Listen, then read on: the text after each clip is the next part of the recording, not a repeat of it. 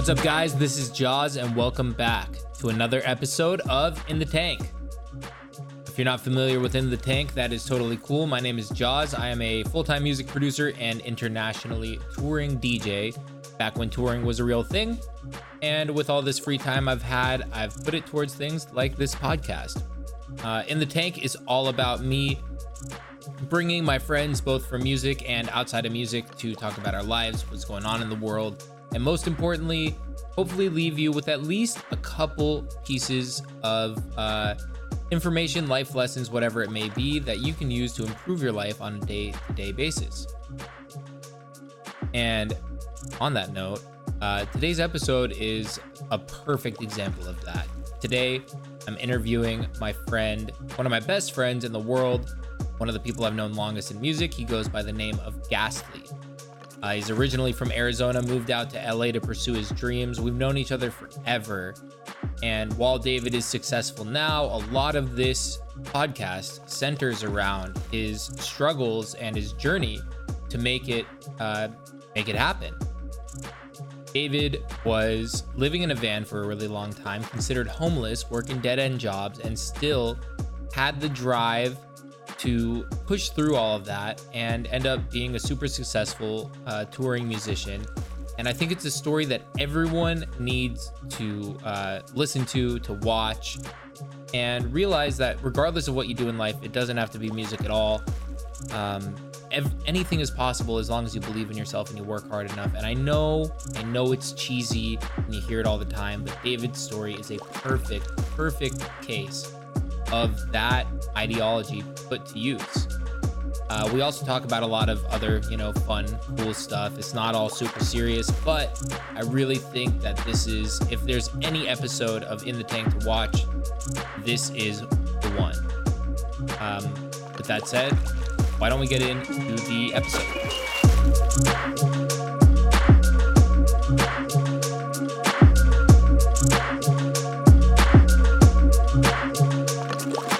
Before we get started, actually, I do want to note that whether this is your first time finding out about the podcast, or you've been listening to the episodes everywhere that podcasts are available, or you've been watching them on YouTube, there's a chance that you might not have hung out with us yet on Twitch, and to me, that is a problem.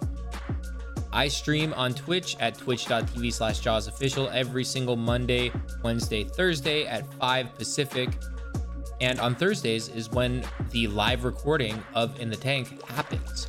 So come be a part of podcast history. You can ask questions to the people that I'm interviewing. You can ask me questions. You can make comments, and odds are I might read it, and then it ends up in the podcast forever. It's pretty cool.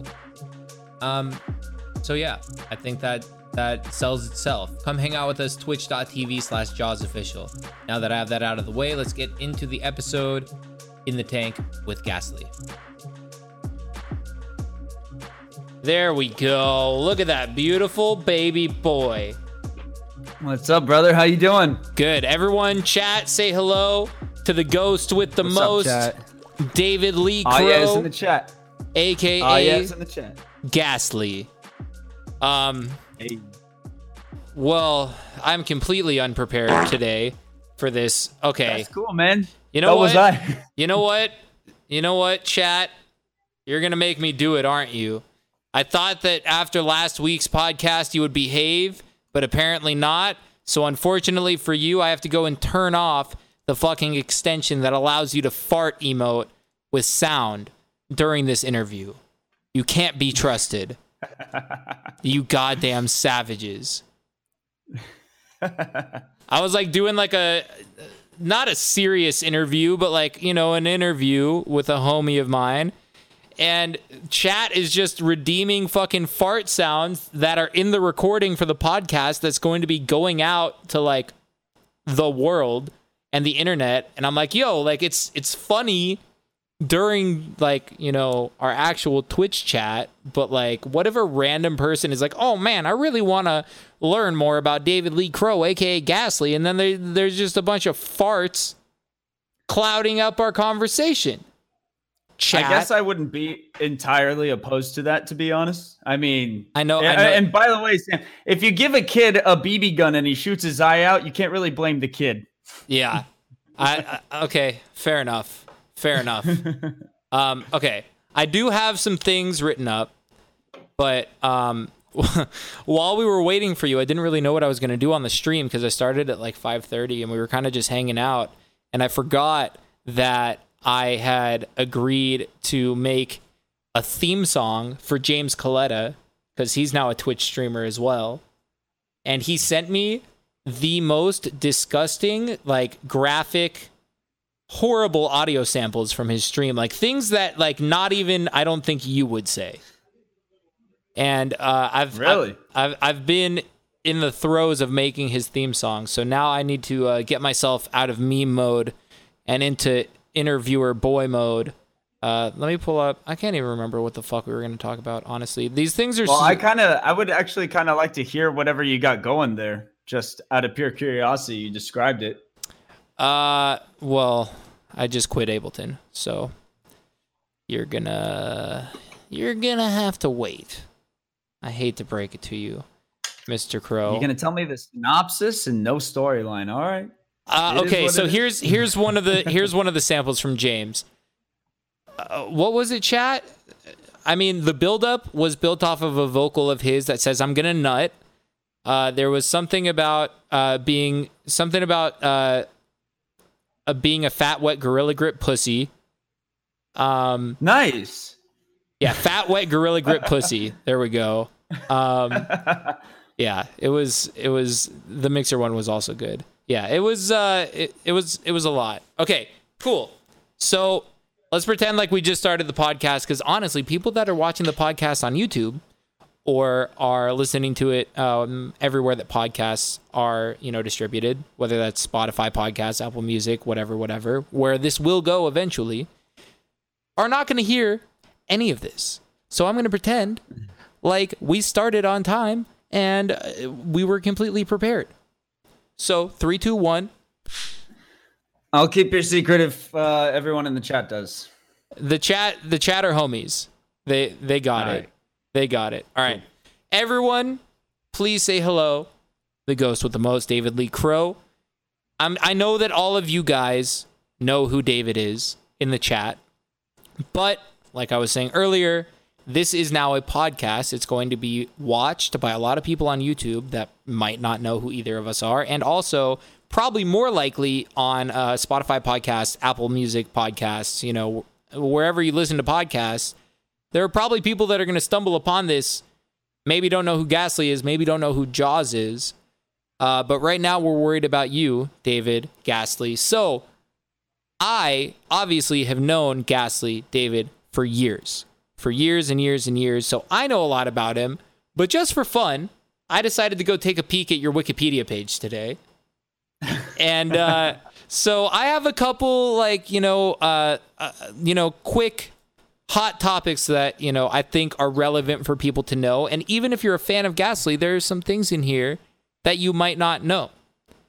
So, really quick, if you don't know who Ghastly is, he goes by Ghastly. His real name is David Lee Crow.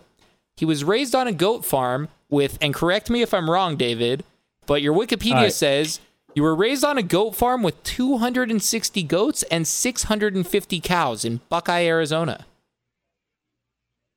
Well, that's actually a little bit skewed. I've lived on 2 farms throughout my childhood. There was the first one was a 650 cow farm, and then my parents sold that farm and started a smaller one that was a goat farm. Okay. So yes, both of them they are falsely true. Just 2 truths mixed into one lie. Right. It's not a lie. It's just a mistruth, I guess. Yeah, it's definitely convoluted, but ultimately, yeah, lots of goats, lots of cows. Yeah. C'est la vie. So, here's something that I know is true. For a long time when David moved to Los Angeles, he was quote unquote homeless, living in a van. What I didn't know, apparently you worked at American Apparel for 2 months, who later fired you for finding out that you lived in a van. Another thing that I knew is that, and you might not, David was one of the 2 vocalists in the deathcore band, The Irish Front. And as most of you know, I'm a huge metal guy. David, obviously a huge metal guy. It's one of the reasons that we became friends so many years ago. What wasn't on the Wikipedia, which I'm pretty pissed off about, is that it doesn't mention the 6 months that David was my roommate living on my couch. Because I feel like those were the most formative moments of both of our careers. And they were. I want to talk about it, in a little bit. But yeah, that's about all you really. If you didn't know who Ghastly was, now you know quite a bit about him. And the next time that someone brings up that DJ Ghastly, you can be like, did you know he lived on a farm with 650 cows when he was growing up? And then also 260 goats, but not at the same time. They were two separate farms. And they would be like, what? You gotta add that detail. Fuck? If you want to stay, if you want to combat fake news, you have to add that detail. You Absolutely. have to add that extra detail. 2 different farms. We don't fucks with the fake news around here. Okay. The last thing that I want to add to this, kind of the start and finish of the Ghastly story, is that recently, as most of your fans know, but maybe people who listening don't, you recently moved back to Arizona from Los Angeles. So now I've talked a lot about who Ghastly is. I want you to give us kind of a real brief introduction, as if you're talking to someone who has no idea who you are for the first time, right? All right. My name is David Crow, also go by Ghastly as a DJ. I produce dance music, bass music, electronic in all different kinds and forms. I originated as an individual who was just a broke-ass kid living on a farm, and then eventually decided to, suck it up enough to take the big risk, move to LA in a van, spent about 4 years living out of my van and then getting jobs and then getting apartments and getting fired from those jobs and getting evicted from those apartments, and then eventually living on your couch, and then taking all the big risks and actually having to move back to Arizona and start over again, get a new van, drive out there again, and then go towards my goal once again. That wasn't after you lived on the couch. That was right? No, yeah, that part that was before. That was before. When we met, I had already moved back from my first big failure. Right. Because I was in LA for like 3 years, 3.5 years actually. Okay. Before I ran out of money, lost my job, lost my apartment, and pretty much had to look myself in the mirror and be like, "Hey, you fucking blew it, bud. Time to go back and start over." So yeah, I really want to. I think that's a lot of what I want to focus this episode around, because obviously, I mean, if people are fans of yours, they know a lot of stuff about you. I'm sure you've been on a lot of podcasts, done a lot of interviews, blah, blah, blah, blah, blah, whatever, where you've talked about a bunch of kind of, meaningless bullshit, like me asking you to describe who you are and what you came from and what you've accomplished and whatever, like everyone has done that. We've all done that interview, right? So like, if that's all I'm going to do here, why the fuck am I starting a podcast, right? Like, what my goal with this podcast is to, talk to my friends in like, real, like normal, like, what's the word? Organic ways, like normal, like talking like we're homies and whatever, but also really, I guess my goal is like every time someone listens to the podcast, they hear something or learn something that is relatable to anyone in any position in their life, something that they can learn and use to improve on themselves. Because something that I've learned during COVID is that if you aren't consistently improving your life when you're stuck at home doing nothing, then you're fucking up. You know what I mean? And so my goal with the podcast is to kind of be a catalyst for people to, listen to it, hear from people that they are fans of, but also be like, oh, fuck, I never thought about it like that. I'm going to take that little nugget of information that he said just while they were having a conversation, and I can use that to make myself a better painter or a better writer or a better fucking, sitting at a desk. Or just a better person. Or just a better person. Exactly. And I think something that you can talk about better than pretty much any single person in our industry, as far as, electronic music is concerned, because, the broke, struggling artist trope is not something that is unfamiliar in music. Yeah, it's actually the core of most artists. Yeah. I mean, you know, we all lived it in our own ways, right? Like, when we lived together, you know, sure, you were living on the couch and I had an actual room, but most days I couldn't afford anything than a pack of cigarettes and a coffee, and my roommates paid for my food a lot of the time. And like, I had no money. Like, we were all fucking broke pieces of shit, just trying to make music and get by day to day, and, you know, just like live our lives. And I think that a lot of people, someone in the chat said, how dare I not snuggle him? How do you know we didn't snuggle? We may have, we probably snuggled on that couch all the fucking time, but that's irrelevant. So, okay, so we know who Ghastly is, right? We know what you've gone through. We know your kind of general story. So I kind of want to fast forward from in the past, so to speak, to you moved back to Arizona, and then you came back to LA. You got a job at EDM.com as a reporter, right? Or was it your EDM? Right. No, it was EDM.com. I was a reporter for them, and I was also doing I was doing, what's it called? Promotion and selling bottle VIP service for Exchange LA. Oh yeah, I totally forgot about that. And you were playing in the little side room.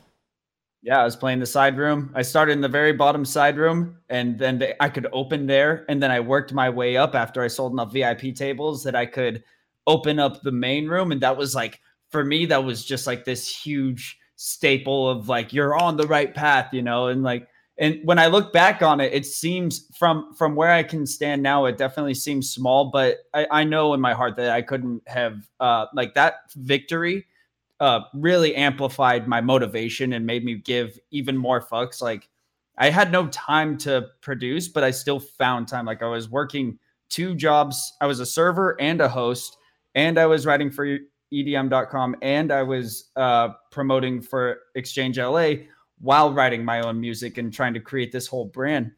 And, you know, I that's why whenever I hear someone tell me like, oh, I just don't have time, you know, I get home late, and it's like, do you not have time, or do you just prefer to sit on Netflix? And it's okay. We all do it. Like, we're all guilty of that. This is literally, this is exactly the conversation that I wanted to have, because, you know, there's a similar theme that runs through a lot of the episodes that is basically what you're saying right now. But I think that it's a concept that needs to be driven into people's heads so much, because, you know, I feel like that's the most common thing that I hear, whether it's, you know, I'm doing, you know, music production stuff on the stream, or I see a fan out around town, or I'm at a show or whatever. And so many people, it's like, you know, oh, it's so hard to get into music, and, you know, it's all about luck and blah, blah, blah, blah. Like, no, like luck is earned by working your fucking, your ass off, you know? Absolutely. And like, I think that you are an incredible example of that. But okay, so I'm getting sidetracked. So no, but those are real words. You're an example of that exact same luck, 100%. Yeah, for sure. But like, my point is, we'll get. I'll never forget when you wrote "Feel the Volume" and you played that for me the first time. That was so cool. Yeah, I mean, okay, that's a whole story for a different day. But the fact that song is like what made my career happen, and I literally wrote it on a couch while I was baked, literally as a joke. Like, it was literally a joke. And then that ended up being the catalyst for my entire career. It blows my fucking mind. But it's awesome, man. I want to backtrack, because the whole point of me telling that, you know, story of you being the writer and whatever is that's how we met. Is I had no idea that you were a musician of any sort. It was that me and Keaton, who you guys know as Sullivan King, were putting out our very first song that was released on a label. The label was Bygore.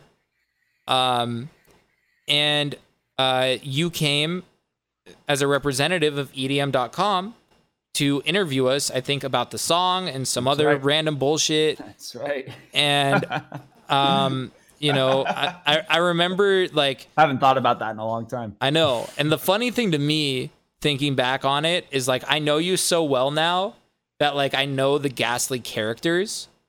You know what I mean? Like, Yeah. I know Real David. I know Ghastly. I know, like the proper, like, I'm going to make myself seem like a professional Ghastly. Yeah. And that was the first one that I met, was the I'm going to Yes, make it was. myself seem like a professional Ghastly, because you I was interviewed us. representing EDM.com. Yeah, no, totally. And, but it was so funny that, like, I was just like, oh, wow, this kid is like, he seems like pretty intelligent. And then after the interview is done and you're like, what are you guys doing? Like, what are you working on? We start playing music together. And then, like, we're all like, oh shit, we're all kind of doing the same shit. And literally, like a switch, it went from like professional, like businessman Ghastly to like, God, I can't even think of, Born to Die Ghastly. Born to die. Born to die. It's real, bro. Oh man. So yeah, that's how Ghastly and I met. And basically, like, after that day, I started seeing David at Icon, the music school that I went to, like, pretty much every single day. Like, more or less. And that evolved into this, friendship of, like, I was like, oh, this guy is cool. And honestly, I'll give credit to Keaton, because Keaton is the one who you would always come to Icon to hang out with and write music he gave with. me the guest pass. Yeah, he would always bring you into Icon as his guest and whatever, and then you just ended up being there so much. And I think what it really is, honestly, is, and I don't know if this is true or not, but I imagine that at that point, we probably ended up talking so much and becoming friends because we both smoked cigarettes. So we had to go outside to that little area outside of Icon and chain smoke cigarettes, because I would literally, I would work for 50 minutes and then I would go smoke a bone and then I would go back in. And like, I'm sure that like our smoke breaks aligned at the same time, and we were like, ended up becoming friends because of it. And I'm not saying that smoking is okay, because I think we both agree that tobacco is pretty shitty. Yeah, I'm just on nicotine now. Yeah, but maybe it started our friendship.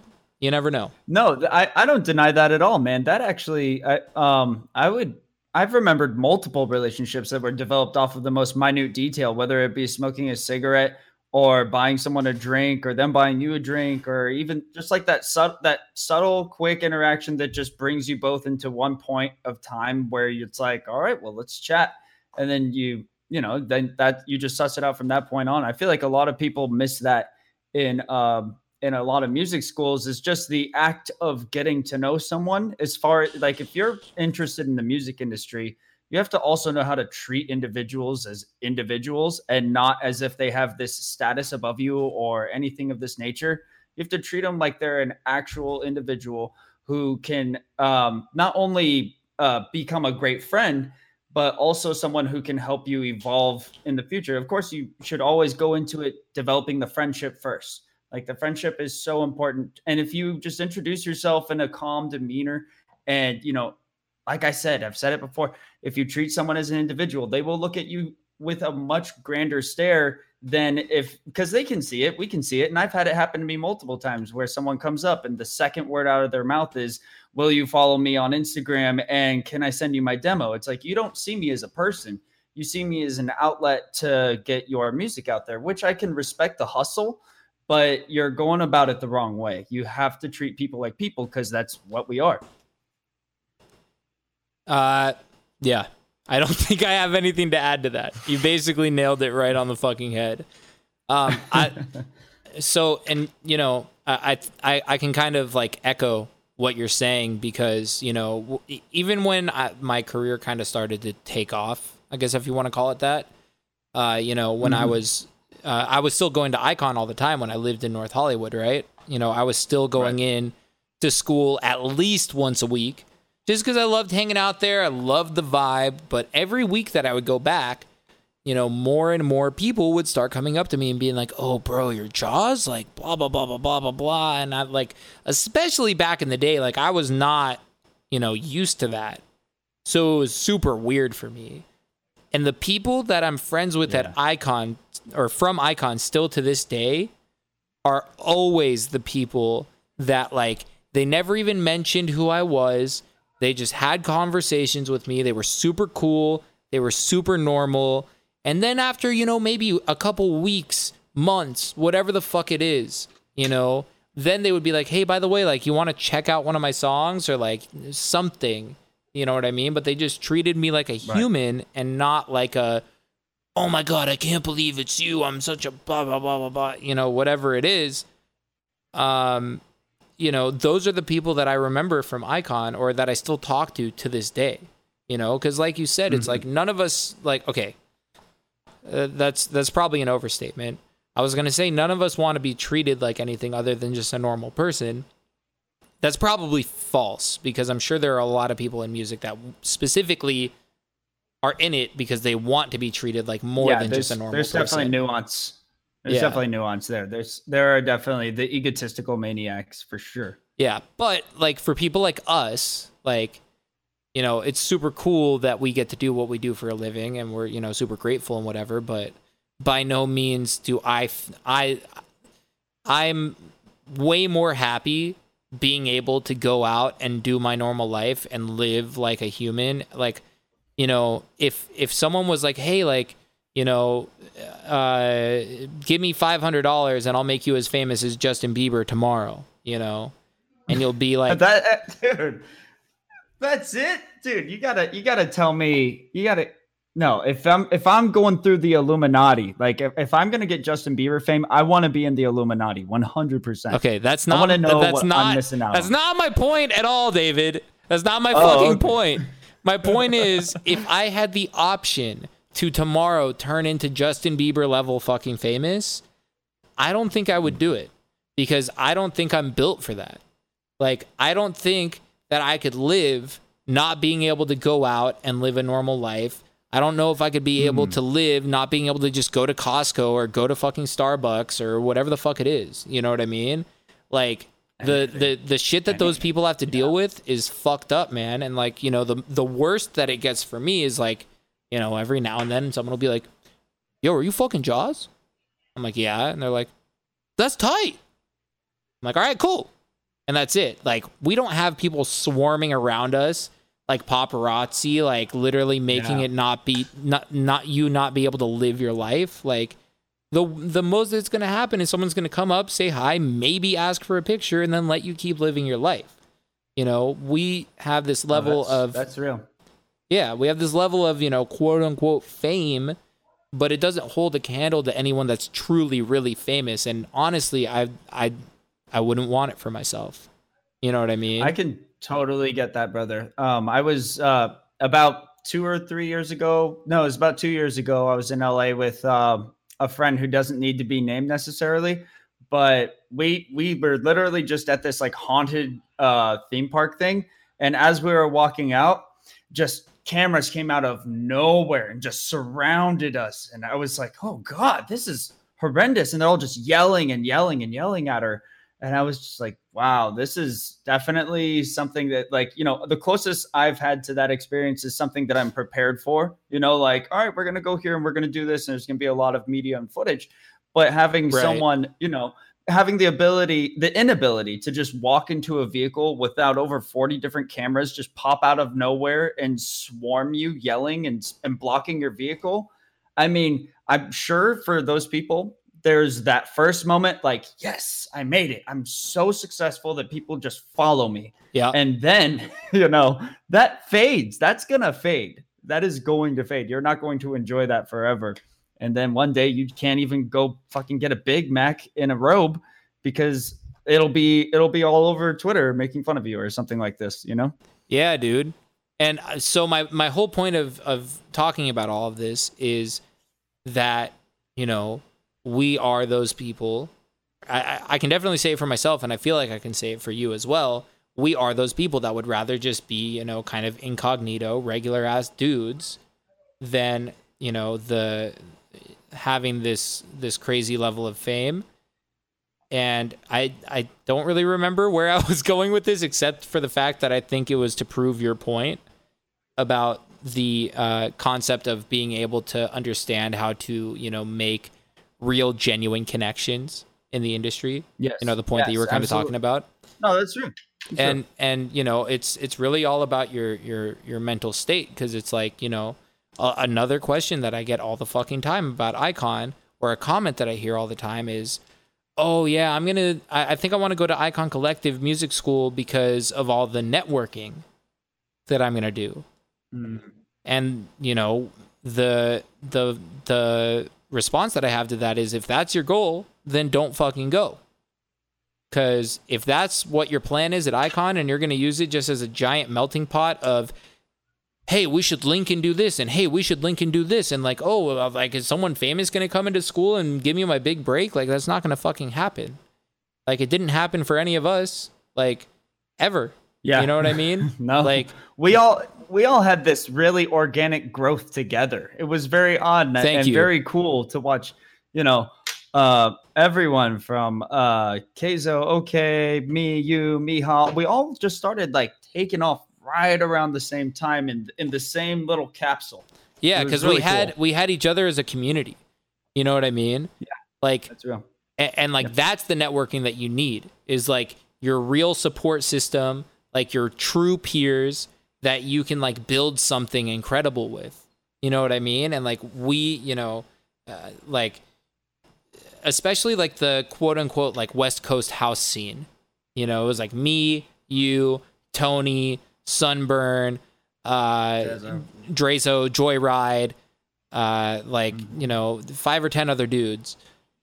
And, you know, we had this, especially when Space Yacht first started, and it was just like this artist hangout that, like, you know, we would go every Tuesday and there was no one there besides our crew, and we would just play music for fun and like have this like super friendly, competitive, like one-upping of each other all the time, where we were like, you know, like, this song is sick. Oh, well, listen to this. Oh, well, listen to this. And we all like amped each other up to like keep like being like, oh fuck, I'm not the shit. You know what I mean? Like, I thought I was the shit. Absolutely, man. But like, listen to that song that David made. Listen to that song that Tony made. Listen to that song Kevin made. Like, whoever it is, and like, that's my point is, that's the networking you need. It's not that you need to meet fucking, you know, Armin van Buren, who's doing a fucking seminar at Icon Collective, and, you know, hand him a USB, and that's how your career is going to start. That's never going to fucking happen. It's never going to fucking happen. You know what I mean? It could happen, but it's a much smaller chance. Have you ever received a USB from someone that had a song that was so good on it that you did everything in your power to make them the next Ghastly? Because I'll tell you what, I fucking haven't. Yes, I have. Okay. And who was it? Well, it was Night Out, was the group, but we got into this weird legal thing. It's funny because when you take a chance on someone who hands you a USB, you never really know exactly what you're going to get on the other side of that. And I heard the song was amazing and it was really good, and we actually collaborated on another song together. Right.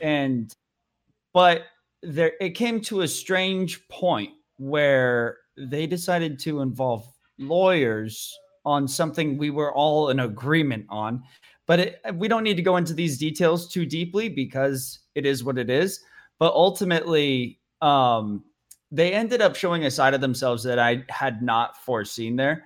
And once it veered into the way, I was like, oh, that's, you know, no good deed goes unpunished. And I've definitely, you know, when you started a label, that's kind of your same essential totally kind of median, is it? You know, you want to bring people up, you want to, you know, expose the world to new artists through your fan base and people who find the collective, and that's the best that we can do, honestly. At the end of the day, is to try and share. Yeah. So, but that's my point. Is if I find a song on a USB that is the most fire thing that I've ever heard, the best that I can do is put it on my label. You know what I mean? And promo the shit out of it and do whatever I can, but that's still not going to change anyone's career. You know what I mean? It's literally all about what you do with whatever opportunity is presented to you. You know what I mean? I agree with that. We both know hundreds, and I'm not exaggerating when I say hundreds of music producers just like you and I who were given incredible opportunities and for one reason or another weren't able to capitalize on it and aren't here today.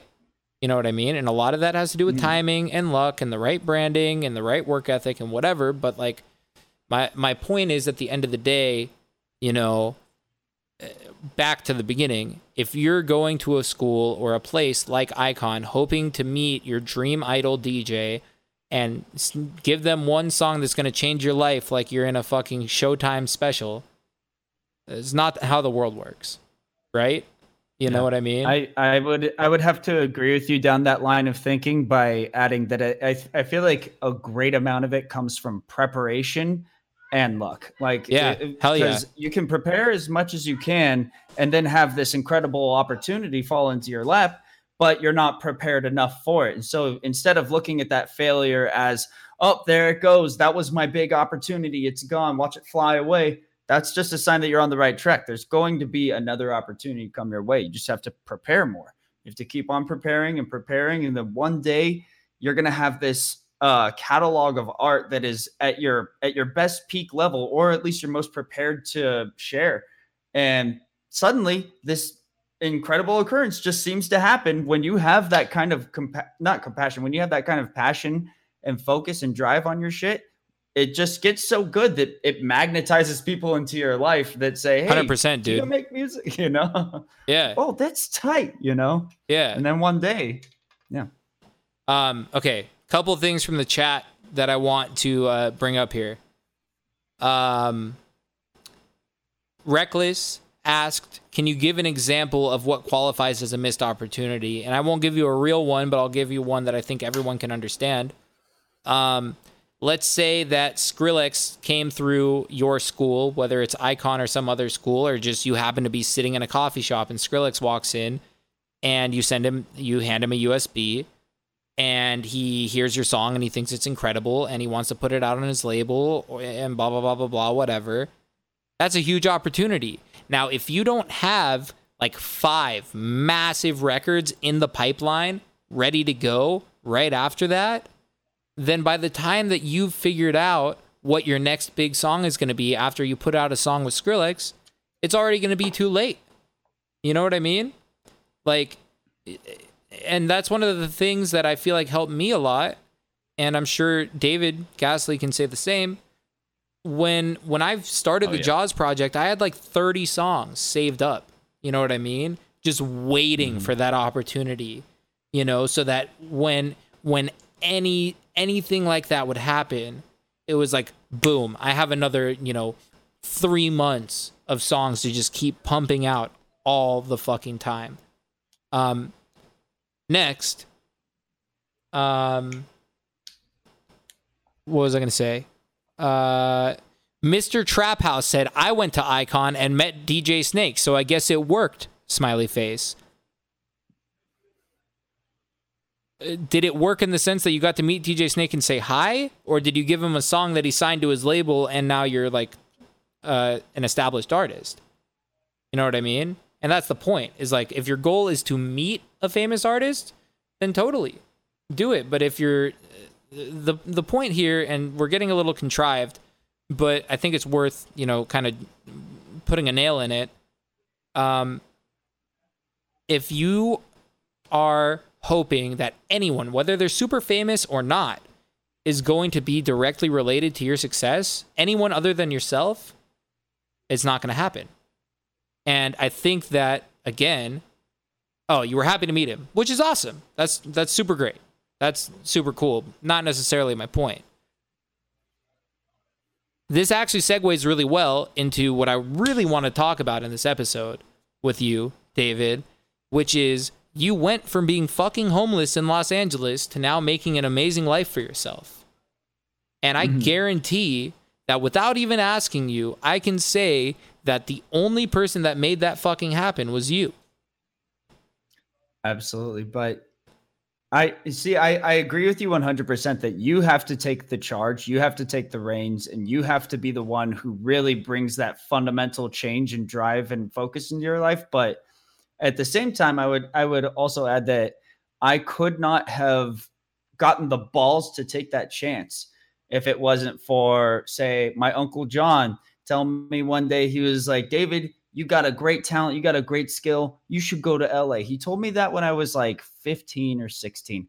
And when he said those words, they really stuck with me. And it gave me this like light of hope that, if this guy can see it, if he thinks that I can do it, then I bet I could do it. So I do feel that there's like this structure below every artist, like every single person that we see in our media or what have you, every single one of them has this long history of individuals they had to interact with to get to that point. 100%. Whether it be their parents all the way to the person who gave them the job and everything in between, all of those things kind of built them to that point. But it is like what you're saying 100%, that you have to be the one that puts yourself in those positions and, heeds those words of advice when they're told to you and takes advantage of those opportunities. So I think what you're talking about right now is kind of parallel to the point that I was making. You know what I mean? I think, go ahead. As much as I've said, no one can make your career happen other than you, in the same breath, you need a team, you need a support system. And that's totally different than, hoping that, the Jesus Christ of EDM is going to grab your hand and deliver you to the Holy Land. But seriously, that's what a lot of people expect, bro. And it's not just in music, it's in anything, A lot of people wait for that moment where someone is going to literally grab them from the depths and deliver them to the high heavens. And that's not how it's worked for any of us. And it's really more like you're climbing up the ladder and you have your support system around you kind of holding your ass and pushing you up. Right? If we're talking that's fair. That's fair. So one thing that I feel like, would be really powerful for people to hear, and I'm not really sure if you've talked about it that much, is like, what was it like actually being, okay, I don't want to call you actually homeless because you had a van, like you had. I agree. Had the van. But, what was it like being, basically at the bottom of the totem pole, living in a van day by day, gaining and losing jobs? Like, how does that affect you mentally? How are you able to continue persevering, making music, like following your dream when you're basically getting shit on every single day? I know it. And I feel like a lot of it just comes from a place deeply rooted in every single individual on this planet, is this drive to better their life and take a shot. Like, everyone has it. Some people ignore it better than others. And some people hide it better than others, but I think everyone has it. And being at the bottom of the barrel, like moving to LA and literally not knowing a single person, like, to give you a kind of a grasp on how few friends I had when I moved to LA, I literally pulled up in my van, got on Craigslist, went into the platonic section and found nobody. Like, nobody wanted to be my friend. And I even had moments where, like, I would pull up to a party that I would just see and be like, oh, I'll just go hang out with my fellow kids. That is such a David move, by the way. That is such a fucking David move, to just pull up to a random party and assert yourself. I mean, they were filling out into the street, so I was like, all right, I'm just gonna walk in. I walked in, made some friends. Next thing I knew, I had these girls. They needed a ride to go somewhere. I was like, I can give you a ride. I got my van. And they're like, oh, cool. So I had 5 random chicks hop into my van, and we're driving down the road. And I'm like, yes, I'm doing it. I'm making friends. This is so tight. Here we go. And then one of them goes, so where do you live? And I was like, oh, I live right here. And they're like, oh, you live in this neighborhood? I'm like, no, like I live in this van. And as soon as I said that, the friendship I thought that I had created is gone. They immediately go, oh, cool. Can you drop us off right here? Like, immediately. Yeah. And it's like, okay.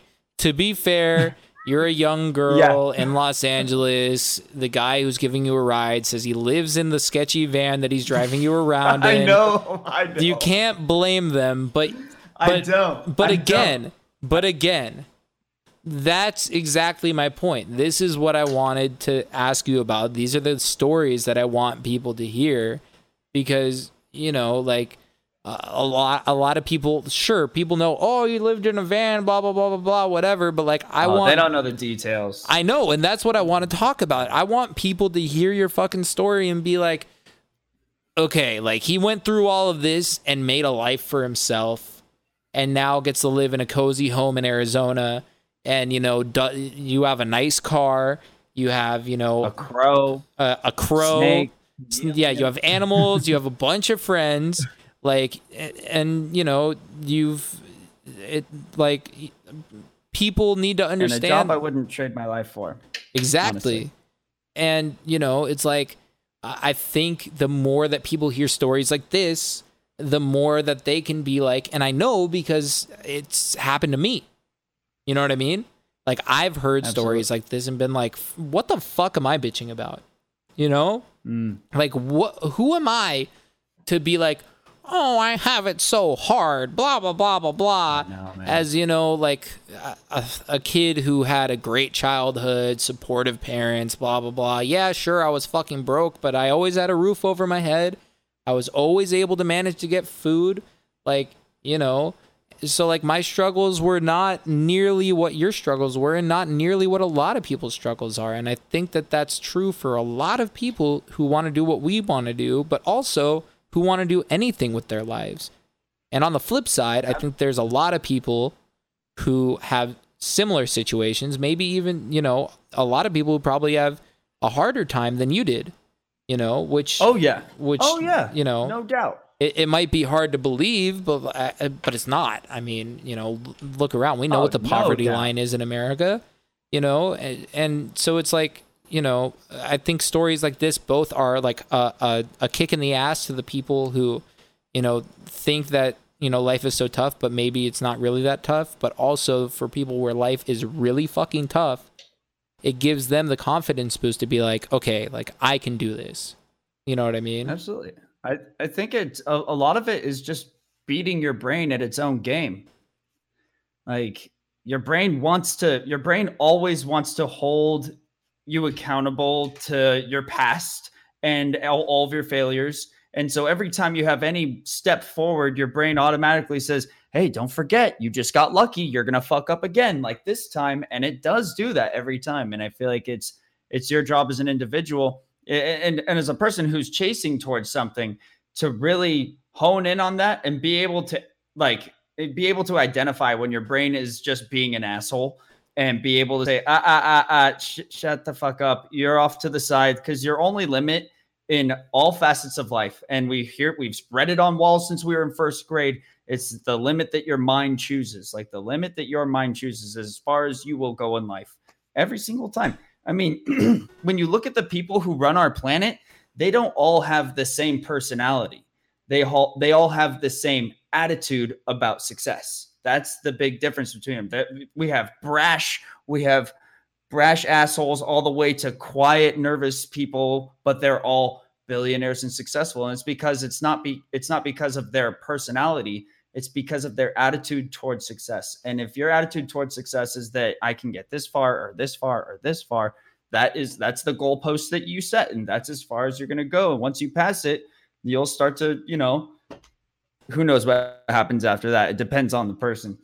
But yeah, man, like when I was living in my van and like I was having to, you know, literally scrounge up pennies and dimes just so I could get enough gas to go to the Jack in the Box that I like to sleep at, so I could get some Wi-Fi and shave in the bathroom, because at the Jack in the Box off of Santa Monica Boulevard has they have a one-person bathroom situation there. So I would just go in and take over. That was my bathroom.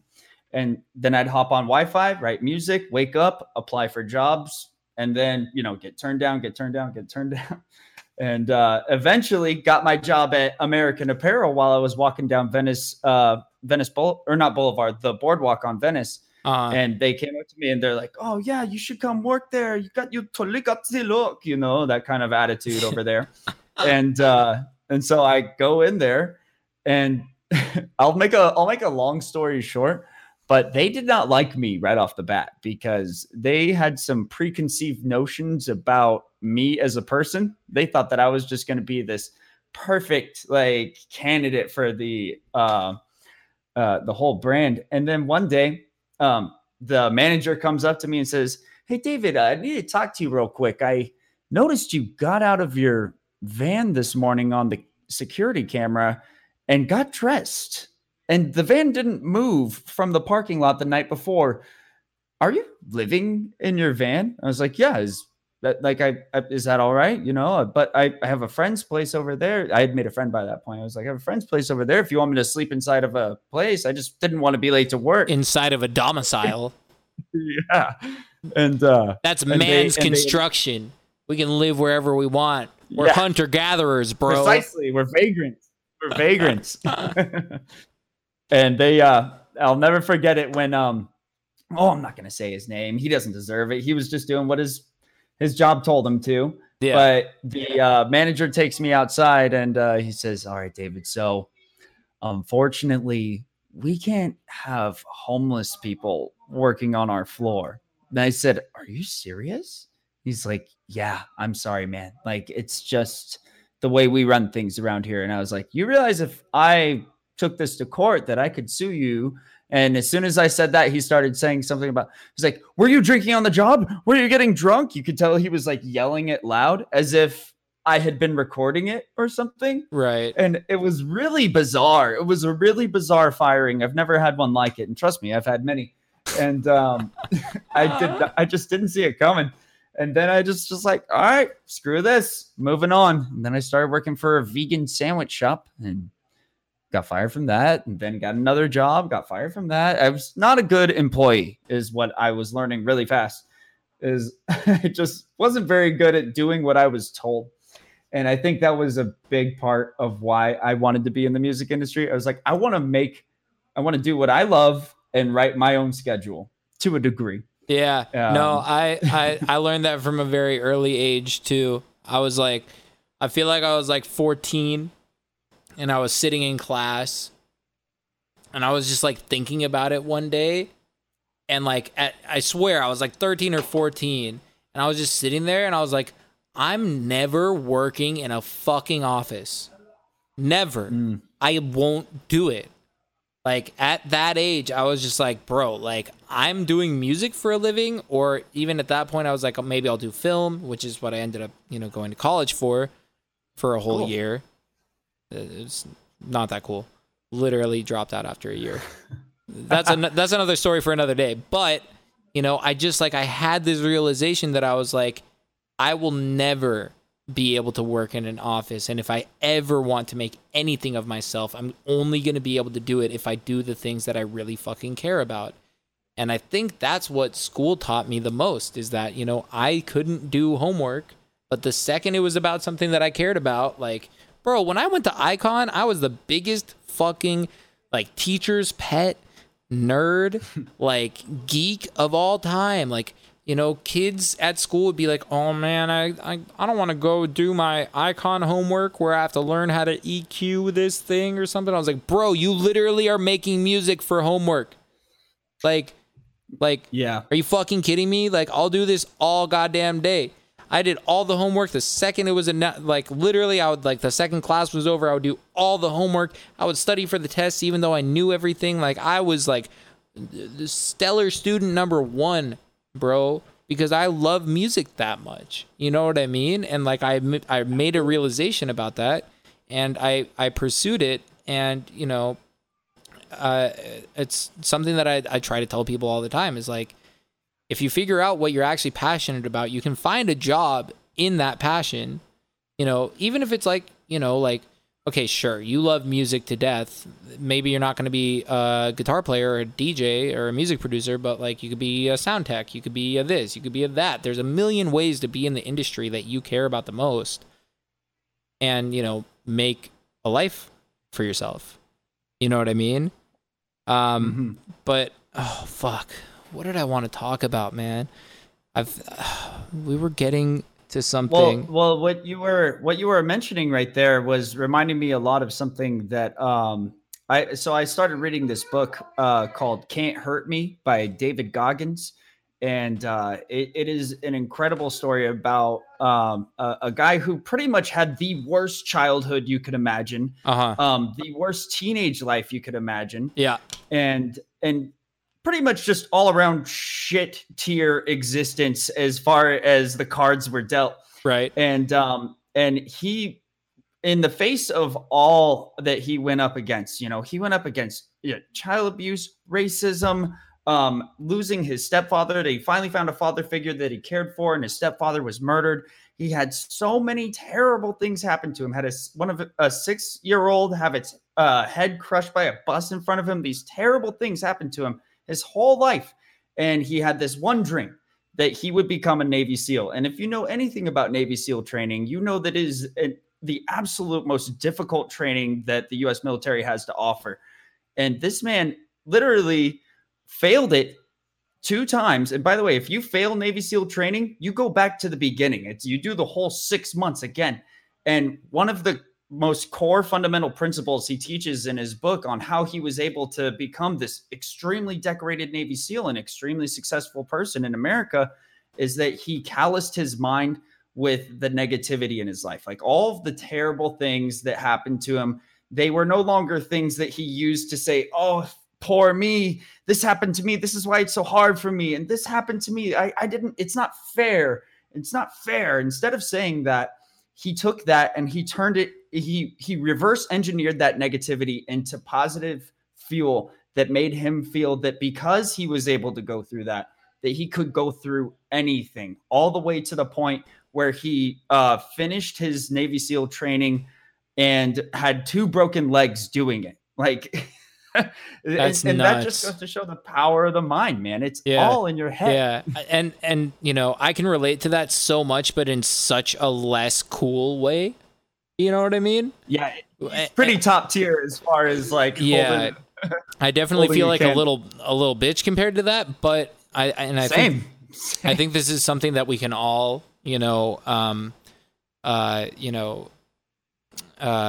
find a common thread with. And it's something that I've talked about a lot, but who knows? Maybe this episode is the first time that someone is tuning in and they have no idea who the fuck I am, or even if they do, maybe they've never watched any interviews I've ever done or master classes or whatever. So I always have no problem bringing this up, even if it's the 100th time. The most powerful thing to me that ever happened in my career is all the people that shut me down, that told me no, that told me I wasn't good enough, that ignored me, that, curved me, whatever the fuck you want to call it. Like, people that I'm super close with to this day. The story that I'll tell all the time is of Adventure Club, who I met a year into producing music when I was 16. And I had this opportunity to send them a remix, and I sent it to them and they loved it. And this guy that worked for their team was like trying to groom me into becoming part of their team and whatever, and like manage and blah, blah, blah, blah, whatever. And I thought I had made it. And then every song I sent him after that, because I had only been producing music for a year, was trash. And they just eventually stopped responding to me. And I was like, oh my, like for a while I was like, dude, these guys are fucking assholes, ignoring me, blah, blah, blah, fuck these guys. And then eventually, finally, I realized like you missed that opportunity. Yeah, but it was honestly the biggest, lesson that I've ever had in music, where I was like, oh, it's not them, it's me. And if you can, like you said, have the mental fortitude to be like, it's not them, it's me, then you can be as successful as you fucking want. Because the only reason that people, in my opinion, and this is, such a generalization, because obviously this is not the only reason, but a massive reason that a lot of people don't make it past that point of, no return, if you want to call it that, is that they, project all of the things that don't go right for them on other people. or on other things. It's outside of their control. Oh, the music industry is so corrupt and, blah, blah, blah, and nepotism, and you have to be, you have to pay money to a label and blah, blah, blah, blah. Like, no. Like, you just have to realize that if people aren't fucking with your music, 9 out of 10 times is because your music isn't good enough yet, or it wasn't the right song for the right person, or whatever. And if you can internalize all of those things, kind of like Goggins, you know what I mean? Internalizing his losses and turning that into a fuel, that'll make you work 10 times harder. And then eventually you'll get to the point where your shit is undeniable. And eventually someone is going to come upon it and be like, oh, fuck, this guy's tight, and then it'll be right. You know what I mean? and it's funny to me to backtrack to, you talking about playing the side room at Exchange and how much confidence that gave you. Because I tell people all the time to not do that, because they're taking away time from making music, from focusing on themselves. And, and maybe it's because you're a different person than a lot of people, but a lot of people, think that is their foot in the door. And, and I'd like, you to confirm this at least, but in no way, shape, or form did you performing at Exchange help your career, like, in a real way other than giving you, courage or confidence.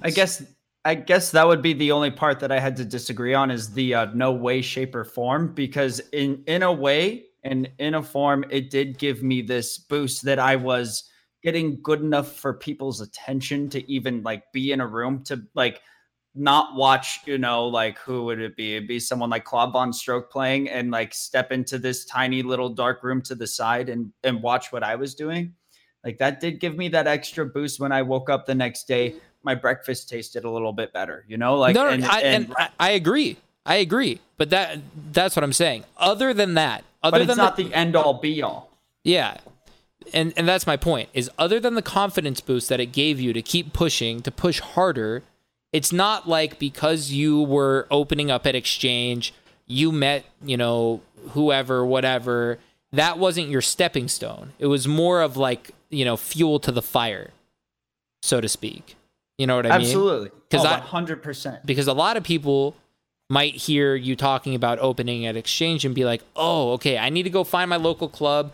I need to go start opening up there. And then eventually, and this is what, you've toured enough. I see what you're saying. Yeah. You know what I mean? The opening DJ that plays all the music that you were going to play in your set because they want to impress you, because they think that playing a set before you is going to make you walk up on stage and be like, yo, dude, your set was fucking fire. You're coming on tour with me tomorrow, and I'm going to tell my manager to pick you up.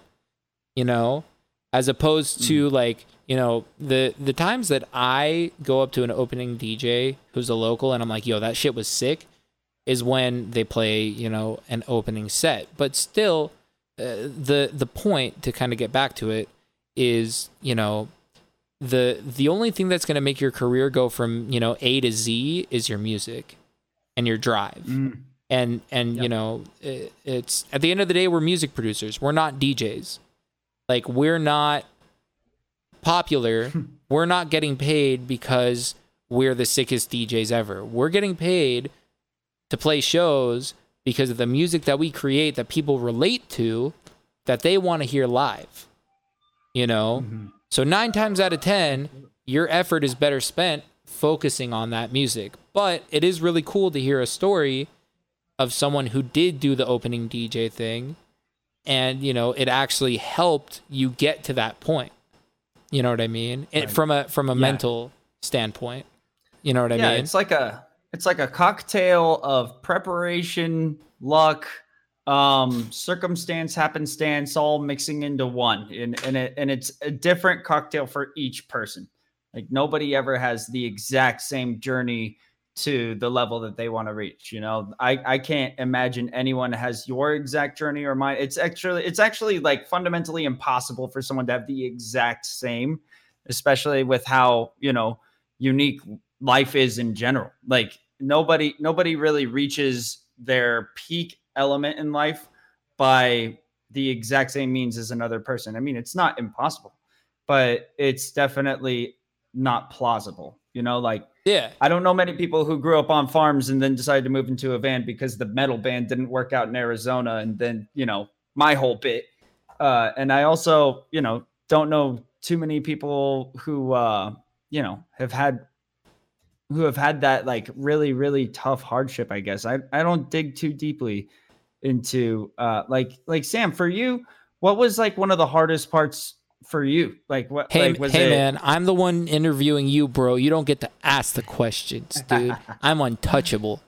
Hold on. Before I answer that question, though, there's something really important going on in the chat right now that I need to talk about. Someone said, what if you lost, but don't forget your question, because I do want to answer it. What if you lost all of your drive for anything anymore due to depression or such? Oh yeah. That is that's a big question. If that I hope you're being serious in asking this and not just being like, oh, I'm depressed, you know, like a lot of people do on the internet nowadays. I feel like it's kind of more like it's not uncommon for people to just use depression as a blanket term for being uninspired or unmotivated or unhappy. But if you are seriously, legitimately depressed to the point where you have lost all of your drive for anything, then there's one of two answers there. One, you need to seek real medical help. Because if you, because of depression, have lost your drive for anything, that is a serious medical problem. That is not something that I can tell you, oh, do this and it'll get fixed. Like, I'm not a fucking psychiatrist. You know what I mean? But what I can say is, if because of your drive to try to make music your life, you are completely depressed and have no drive to do anything ever, then maybe that's your body telling you that it isn't actually what you want to do more than anything. And it's kind of your brain creating this, like, I'm a fan of these guys. It would be cool to be like them. And it's your brain tricking you into, and I, again, am saying this from personal experience because I went through I want to do this because I've seen people do it and look at how successful they are, and it would be cool to be that successful. As opposed to this is in my being what I want to do more than anything in the world. You know what I mean? Mm. And I think that, you know, both of the things that I said are incredibly important for anyone to hear, because obviously if you are legitimately medically depressed to the point where you're not motivated for anything, please, like, go seek help. Like, mental health in 2020 is like the arguably, you know, more normalized and understood than it ever has been. And I, you know, like, I think everyone, you know, there's no shame in admitting that you're depressed. There's no shame in going and finding help. You know what I mean? I couldn't agree more with you on that, Sam. I think it's super important to like acknowledge when shit sucks, like, you know, really, and like talk to someone about it. You know, suffering in silence. You know, I love my dad very much, and I love him so much. Once again, but one thing that, you know, I learned from him was, you know, because he never cried around me. He was never sad, and so I kind of taught myself, like, all right, if I'm sad, just take it, just fight it and just be stronger than it. You know, you can get past it. But one thing I found was that if I just, you know, honestly spoke about how I felt, even if it was to a family member, and that's who I would speak to normally about things like that. When I speak to a family member and I just say it honestly, and then you start to feel this like wave of relief wash over you, that, you know, like a 6-year-old would, because he's been trying to tell his parents this ghost is real, and he finally caught it on camera and he's like, oh, it's real. It's like, oh my God, I'm not the only one. But, you know, and it's super, and I think that is absolutely fundamental. Absolutely. And we do live in 2020 where it is so normalized. Like, I'm looking forward to going to a therapist. I personally haven't. I know that like the whole motto now is you can go to a therapist even when you're happy. And I totally get that. And I just haven't had the time for it. And, you know, the times are unprecedented, as they say. And but I would love to go to a therapist and just like have an unbiased opinion of my life be told to me, just because it would give you this new filter, this new perspective that you didn't have before. And I think that'd be cool. I'm totally with it. Like it's absolutely more normalized now than ever to seek help, whether it be from a family, friend, or professional. Yeah, 100%. Yeah. So they said, thank you so much, guys. I think I will start seeking help then, blah, blah, blah, blah, blah. I'm not going to, put your message out there to everyone who doesn't need to read it. But seriously, go seek help. Everyone, if you ever feel like that, please, seriously, like, I don't want this to turn into a fucking soapbox speech, but like, I think it's a pretty important thing to talk about, that, mental health is, I mean, we've talked about it this entire episode, about how mental fortitude is exactly what you need to get from, A to B. So one more thing that I want to talk about before we there's actually two more things I want to talk about. I've had you on here for a while, so thank you for trudging through it with me. Brother, I'm having fun. I'm talking with my homie. It's all good. That's why I love doing this shit, man. It's like, it's informal because we're homies. It's cool because we don't get to see each other, thanks to COVID, and also because we live in different places. So it's kind of like we get to catch up, but also because it is in this podcast interviewee format, we end up talking about, and I've found this with a lot of the episodes, we end up talking about like way more real shit than like if we're just, hanging out on the couch playing fucking Xbox, smoking a bowl, right? You know what I mean?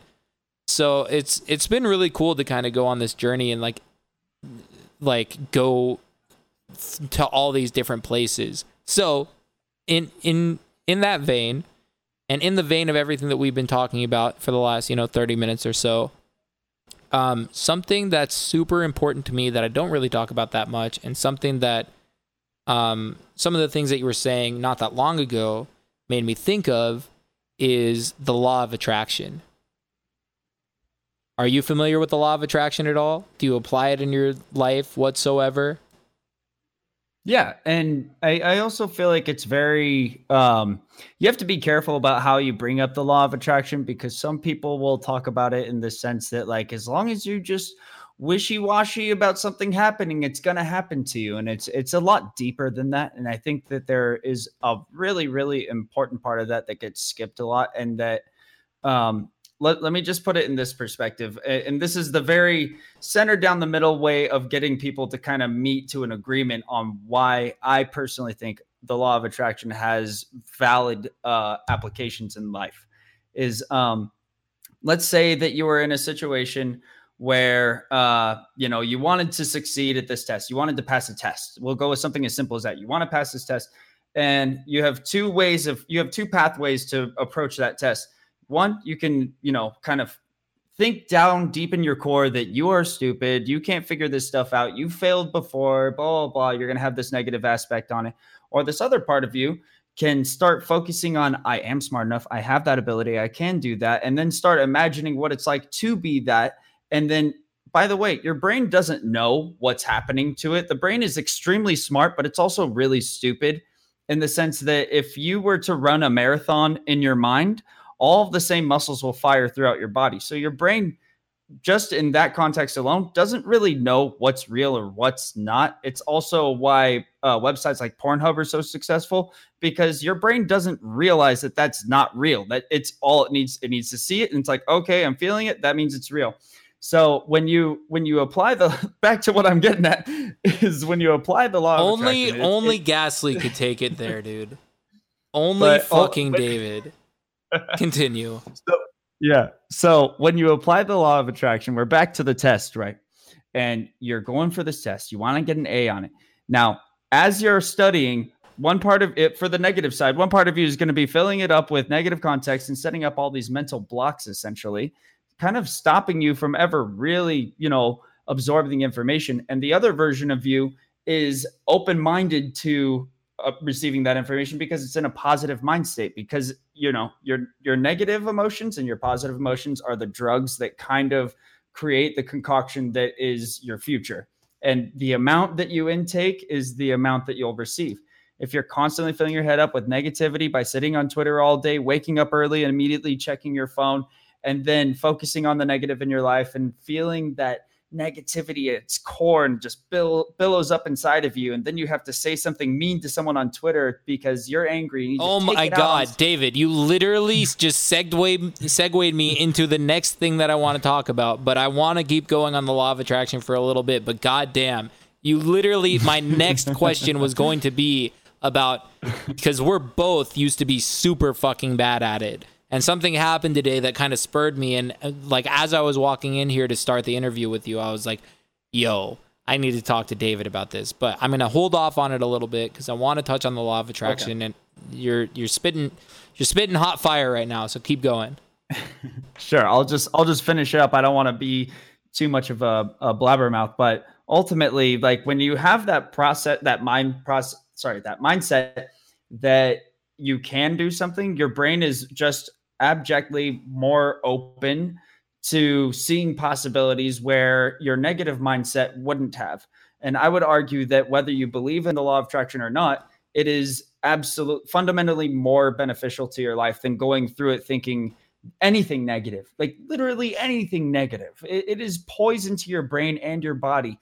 And our lives are essentially just an uphill battle against fighting our anxiety, being able to take a deep breath, unclench our jaw, and just chill and know that everything's okay and that good things are coming. And, you know, that is ultimately a fact. And even if the opposite is true, which it is, bad things are coming too. They will always come.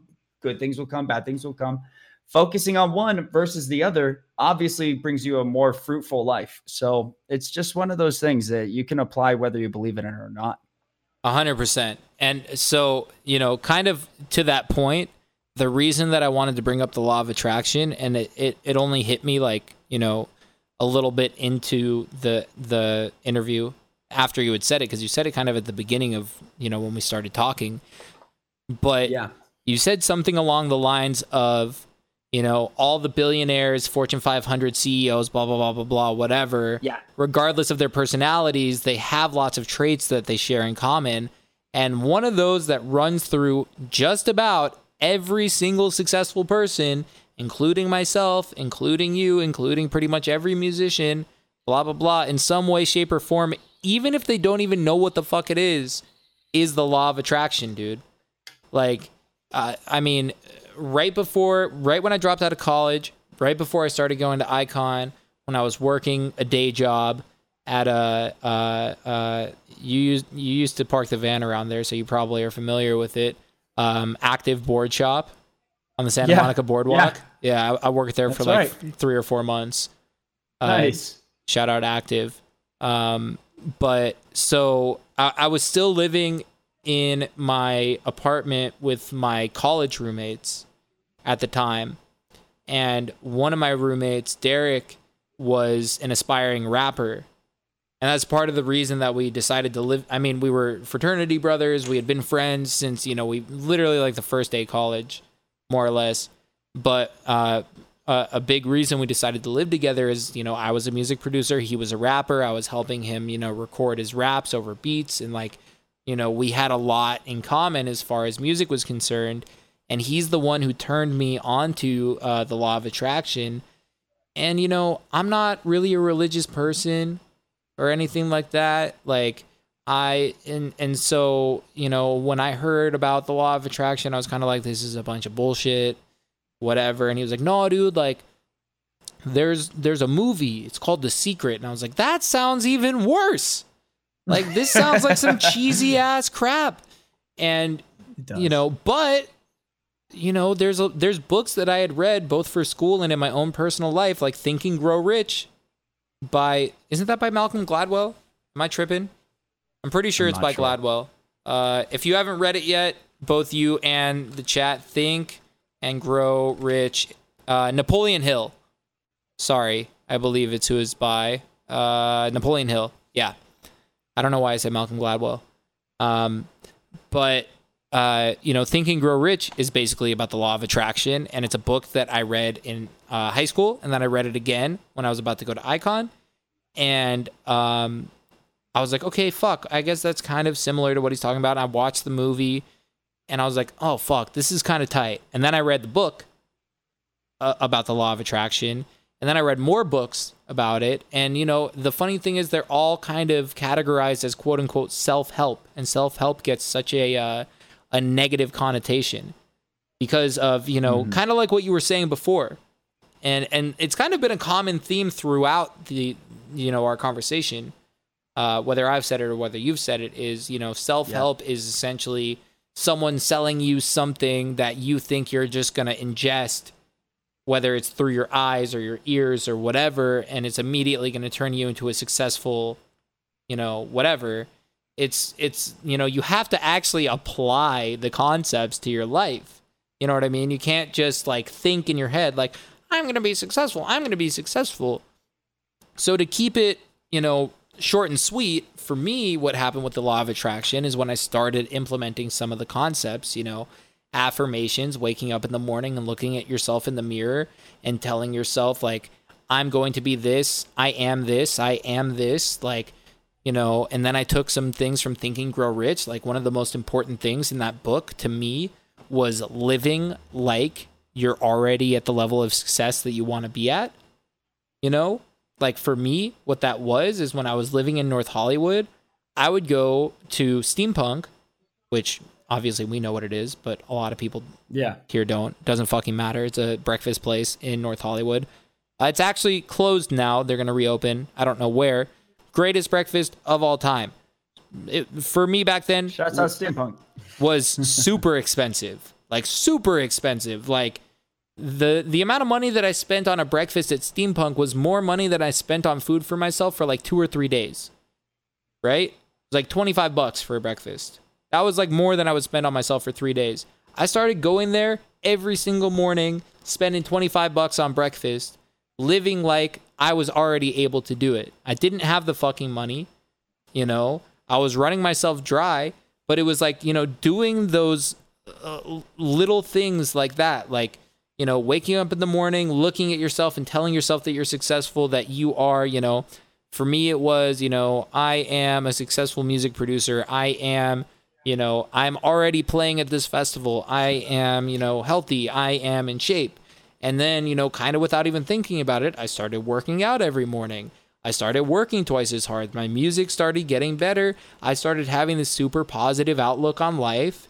And it like was a serious fucking game changer, but only because I was, you know, like physically telling myself like I am these things. And then your body and your brain are like, oh, like we are these things? Like, then let's fucking act like it. You know what I mean? I am is a powerful phrase. Yeah. And that's, I am this, I am that. Your body and your brain react to it. Like you can. There have been dozens of studies where people have proven that if you focus on being sick, you focus on being unwell, your body will actually react to it and make you unwell. Your system, your overall immune system drops. And it's not for everybody, obviously, but in these studies, they have proven that people who focus on health become healthier, and people who focus on unhealthiness become unhealthier. And it's almost as if the placebo effect has taught us something over 100,000 times at this point, that the brain is just as powerful of a drug as the substance that we put in our stomach. Yeah, or wherever. It's like I don't want to go too deep on this because I don't want to piss anyone off. But I almost feel like there's a little bit of that, like, you know, when you hear about people with, you know, incurable diseases, whether it be cancer or something else, and then they start eating super healthy and doing all these natural remedies and whatever, and they truly believe that those natural remedies are going to change their life. I wonder if part of that is the placebo effect of the mentality of, I'm ingesting all of these things from Mother Earth that are going to make me healthier, that are going to make me stronger, that are going to make me better. And then, you know, I'm sure a lot of it has to do with the actual, you know, like you're putting great things into your body and the chemistry is working. But also, just like you said, your brain is like, I'm fucking healthy. I'm doing lots of healthy things. I'm going to beat this thing. And then it fights. You know what I mean? Like, I wonder if that has any effect on it, you know? And like I said, I would go as far as to say absolutely 100%. I mean, we have enough studies. There's enough cases. I mean, it doesn't mean that it necessarily is a perfected concept because we don't even know how the brain works in the grand scheme of things. We have no idea how our brains work. We don't even know how any of this shit works with our mind. We just have done our best to try and figure it out. So to write it off and say it's impossible is the opposite of what the brain should be doing, which is pretty much knowing that everything is possible at this point. Yeah. Okay. I think we've nailed it on that. Guys, whether you're in the chat right now or you're watching this on YouTube or you're listening to this as a podcast, ironically, I'm pretty sure a movie, like an actual like fiction movie, like a drama movie came out about The Secret. It's like a movie about someone learning about The Secret and using it to change their life. And it has like, I think Katie Holmes or some shit is in it. Like it's like a real movie. Don't go watch that one. Sounds familiar. Don't go watch that one. Please go watch the actual movie, The Secret, or read the book, or read Think and Grow Rich, and go educate yourself because this shit is super powerful. I've told a lot of people a lot of times. I think, and also, when people ask me what I think I got out of going to Icon Collective, the music school I went to, I never talk about, they taught me how to make sick wobs, and that's why I'm a, pro producer. Like, they have an entire course that's all about the mentality of being an artist and talk about a lot of things very parallel to the law of attraction. They call it the art of flow. That's what I think really, changed my life. And I think the law of attraction, books surrounding that, the art of flow at Icon, those things, more than anything technical I've ever learned, are what made me be where I am and who I am today. Totally. So if you're listening to this and you think that sounds pretty cool, there's lots of information out there to go find. And now I want to completely flip the script and talk about what you were starting to talk about, which is the fact that you and I both, in our own respects and at different points in our careers, have been notoriously less than stellar about keeping our mouths shut on the internet. I mean, I'm not going to sit here and say, no, I didn't. Like, of course, I think misspeaking is a characteristic we all have, and it happens to everyone all the time. Just when it's on Twitter and you have a following, it is something that is held in a much different light. And, yeah. So let me preface it, right?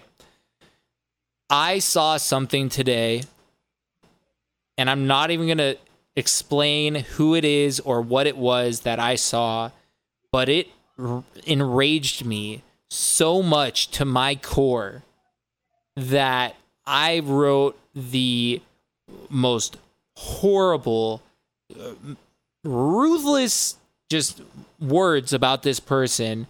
And instead of hitting send, like I have a lot in the recent past, I hit save to drafts. And I gave myself a second. I walked over to Joanne and I talked to her about it. And I vocalized how I felt about it to her, And even that wasn't good enough. So then I had to go on Twitter and be like, oh, what did I say? Hold on, let me pull it up. What the fuck bullshit did I have to write to make myself feel better about myself? And that's the point here. Is how many times can I write a nasty but truthful tweet about someone in the industry and force myself to save it in drafts because it wouldn't be good, quote unquote, politically, before I spontaneously combust and turn into an actual mental case? Delete Twitter would be the best solution. Yeah. Bar none. Yeah. That constant stream of anger. Trust me, man. I feel you. Like I see things and I read things on the internet that absolutely make my blood boil. And at that point, I feel like it's our job to like not give a fuck and also move on. Like, and maybe get off the app that's ruining your entire day. Like you were just hanging out with, like, for me, you're like hanging out with your girlfriend or your friends and you're having a good time. And then there's that one moment where everyone stops talking. And the way that we're programmed now is I can't have silence. I must be entertained at all times. Pull out my phone and get on Twitter. What the fuck did he say? And all of a sudden you're pissed off. You're in a completely different world. You're not even there anymore. You're not even in that room with your friends anymore. And then you gotta, like you were saying earlier, you had to hit up your wife and be like, I can't fucking believe this. And you have to bring up that hatred. And it's like, why we don't need that. Like, life is already fucking hard. Like, yeah. I got off of Twitter for about a month, just to take a cleanse, a colon cleanse from the fucking rape that is Twitter sphere. And I finally, one day, I was like, by the second day, I felt like I was floating. I was just like, oh my God, like, I feel good. I'm here. I'm doing this. I'm focused on these things, and that's because I feel like if there was a CEO of depression, Twitter would be their best product, bar none, because it literally people wake up, and the first thing, I think the last statistic I saw was over 85% of Americans check their phone within the first 5 minutes of waking up. The first 5 minutes. And that sets the tone for your whole day. And if the first thing you see the second you wake up from dreamland is, a butt-headed response to something very sensitive or someone saying something you vehemently disagree with, then how is that any way to live your life? Because how you start your day is how you live your life. And we're all starting and ending our day with, whether we're getting angry at someone on Twitter, we're comparing ourselves to someone on Instagram, and we are just fundamentally destroying the fabric of society on a daily basis, and it's encouraged, and it's all okay. And I think it's so silly. And anytime you speak up about this kind of stuff, oh, shut the fuck up, boomer. What do you know, boomer? It's like, okay, that's one way to go about it, or maybe acknowledge. But if you look at those same exact people's tweets, I'm so depressed. I hate my life. I hate. And it's like, I wonder how much fun they are to hang out with. I'm sure that they're a successful and happy and thriving individual.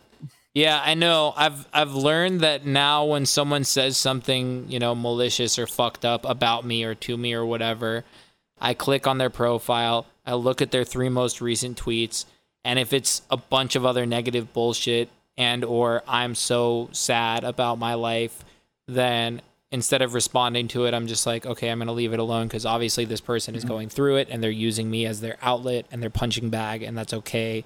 I don't need to stoke the fire. I don't need to bring myself down to that level. You know what I mean? Yeah. Oh yeah. I mean, like, what? Go ahead. I was just going to say, there's a couple things that I feel about this, because, I was born in 1993. I was, I'm a part of the generation that got to see technology really unfurl before our eyes, and, the advent of the modern internet and all of these technologies that have made our lives so fucking cool. Like I'm not going to get into the back in my day fucking thing, but like, I love technology. I'm on fucking Twitch right now, dude. Like, I play video games all day. I'm an electronic music producer. My entire life revolves around technology advancing, and I love technology, and I love social media. You know what I mean? I love being able to go on Twitter and, go to the browse section, see what is going on in the world, current events, and then be able to kind of go in and wade through the bullshit, find real firsthand accounts about things that are actually going on in the world. There's a lot of benefits to Twitter. It's also my favorite place to actually post, because it's the most instant reaction. I hate posting on Instagram. I hate posting on Facebook. I hate fucking Snap, Instagram story, TikTok, all that bullshit. I fucking hate it. Like, on Twitter, all I have to do is just say words or post a picture, and people, do whatever. But there are all of these negatives, and it's, we could go into this for fucking years about it, but I specifically want to talk about us and the things that we've done and said, because both of us, and I think we're both now kind of out of that point and can kind of, look back on it and, recognize that, like, there was a point where Dylan Francis was on Hot Ones, the YouTube series, and he called me a little bitch to like hundreds of thousands of people. Like, I can't remember what the question was that he was asked, but he specifically, I think it was back in 2016 or 17, singled me out for being a little bitch. And you know what? It's probably because I gave him good reason, because I would bitch and complain about everything on the internet, and I used it as my personal sounding board. And without censoring myself, I would just be like, this fucking sucks, and this fucking sucks, and this guy's a dick, and fuck you, American Airlines, and blah, blah, blah, blah, blah, blah, blah. I had no filter, because I'm I was, still am, not as much, but I was a zero fucks given kind of person. And I think it's, a lot of why we both got to where we are and why we're friends, because we both give zero fucks about a lot of things, right? And I used to give zero fucks about what I said and who it hurt. I was going to speak the way that, I feel about something and not censor myself to, be politically correct. And I say politically as in music industry politically, right? And, I feel like you've done very similar things. You've called out a lot of people. I've called out a lot of people. We've gotten into it with people when we really didn't need to. And like what happened today, I almost went back to that same bullshit, and I would have been totally justified saying what I had said. You know what I mean? If I had hit send on the tweet that I was going to send today, I would have been completely justified. No one would have told me that I was wrong or I was an asshole, but still, I'm sitting there and I'm like looking at it and I'm like, fuck, is this really the person I want to be? And it's a lot about what you just said. We're contributing to our own, mental degradation or whatever you want to call it. Like, I see something, I think negative thoughts about it, I act on those negative thoughts, and then you perpetuate the negativity. And then that leads to more and more and more and more negativity. So, like, how did you get yourself out of it? Personally, I mean, like, all it took was realizing that not every single thought needs to be shared. And that's what Twitter ultimately asks for, is for you to share what's happening. Like it tells you the second you open the app, what's happening. Oh, fucking touch the fucking Bubba said fucking, like it already invites you to complain. Like the second you open it up. Yeah, it does. And we used it the way it was intended. For sure, dude. Yeah, I mean, we were literally using the app for the way it was intended, but our culture is in a very vast shift right now, and things are not the way they used to be. And that's just that's a simple rundown of, and the easiest way to say it. They are just not the way they used to be. When you look at comedies from like the early 2000s, they say some shit where you're like, oh my god, yo, Joanna and I's 20 filter, it's a completely different movie, and you're like, are these people still alive? And then you realize, no one cares because it was back then. We only care now. Yeah, Joanna and I's favorite. At the same time, we cancel people who are dead, which is, by the way, I just want to say there has to be a leash on this dog. It's literally going after dead people. It's going after people who just have the slightest difference in opinion or the slightest misspeaking.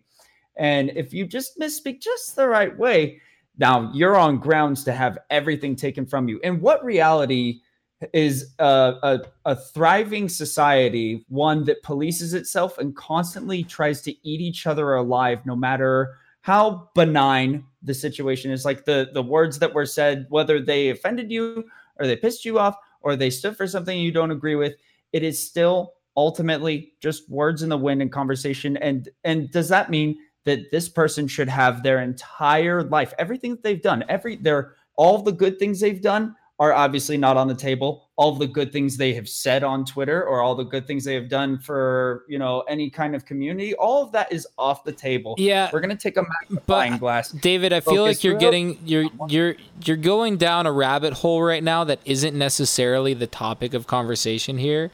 And I'm only stopping you because if we go down this...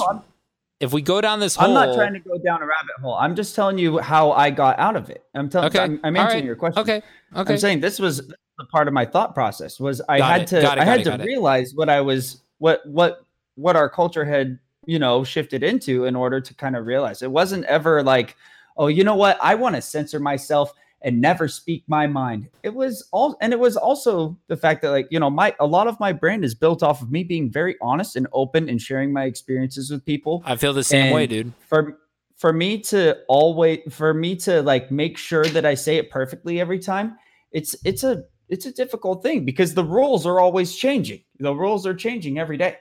And so I've learned that, you know, ultimately I'm going to be myself and I'm going to be honest, and I'm not going to censor myself to a degree where I have a muzzle over my face.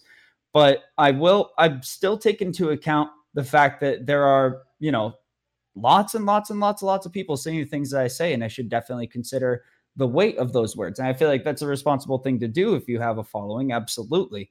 But I'm not going to create a new version of myself to appease a select group of people who get angry on the internet. Sorry, I am my personality, and I am going to be honest with my fan base. And if I say something that really pisses you off, go ahead, be upset. That's fine. You have every right. Go ahead, do whatever you want to do.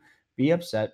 But ultimately, I just don't really give a fuck what you have to say anymore. I'm going to be myself to the degree that I think is necessary. But also, what's so fucking toxic about Twitter, the worst part of it, is I never intended to make Gasly as a platform that had to have stances on anything.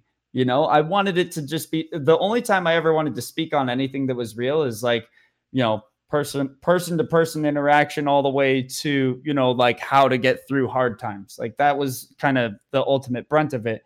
And now it's very different now. And now people have to, every single DJ now has a strong opinion about shit that really matters, and it's very public. And, you know, it is good for people to express that if they want to. I have no problem with that. It's just very different landscape than, you know, what the music industry was just not even 3 or 4 years ago. Completely different. And whether it's for the best or the worst, it's yet to be seen. Hopefully for the best. But I think that, like I said earlier, there should definitely be a limit to how easily someone's life can be taken from them. And there needs to be a road to redemption if someone does fuck up. If you do fuck up, there should be some kind of road to redemption. It's clearly abundant in the hip hop industry, but not so much in the EDM industry. Yeah. And, you know, like I said, I feel like these are two almost completely separate topics, because there's nothing that I can say or you can say that's gonna, you know, solve that problem. I'm trying to, you know, what's the word I'm looking for? I'm trying to, you know, kind of hone this in on the two of us as actual people, and, you know, not about us saying things that people think are in bad taste, but just specifically about us, you know, essentially talking shit to other people that make us mad. You know what I mean? Like, you should call bullshit. You should call bullshit when you see it. I mean, if it really means something to you, you should call bullshit. I mean, the very people who do this stuff, that's all they do. So what makes it so that you can't call bullshit on someone? If someone does something that you think is in poor taste, you should have a right to say. And you know, by the way, it's always our fault, whatever happens after that. Right. Whatever happens after you open that box, you can't close it. So you have to really think about it. Is this worth my time and energy and focus? And I'll tell you right now, point blank, 9 times out of 10, no. 9 times out of 10, no. And that was my question. That was my question. And that's what I was doing when I was looking at my phone today, and I was ready to fucking, you know, start this war with this dude that I don't even really know over nothing. You know what I mean? Like, like, would it have been worth, you know, having this dude who I don't even really know, I've met in person, like in passing, like twice, if that, right? going from that person having a neutral to nothing opinion about me to immediately being like, this dude, if he hears my name, is going to be like, fuck that dude, right? Like, is it worth having that, especially for someone who works in the same industry as us? Two, is it worth? But it gets deeper than that. You know what I mean? Okay. Then it's like there are people that work with that dude who support that guy, who then are not going to fuck with you because you talked shit to that guy. And then there's going to be people in the industry who won't want to work with you because they're like, oh man, like, look at what he said about this guy. Like, why is he starting fights out of nowhere? Like, he's, like we don't want to work with someone that is like, that like brash and aggressive, like, can't control himself on social media and blah, blah, blah. It's not the right image for us. And, if you had asked me 3 years ago how I felt about exactly what I just said, I would be like, fuck all of that. I'm going to say exactly what the fuck I want. I'm not censoring myself for anyone. I'm going to call bullshit when I see it.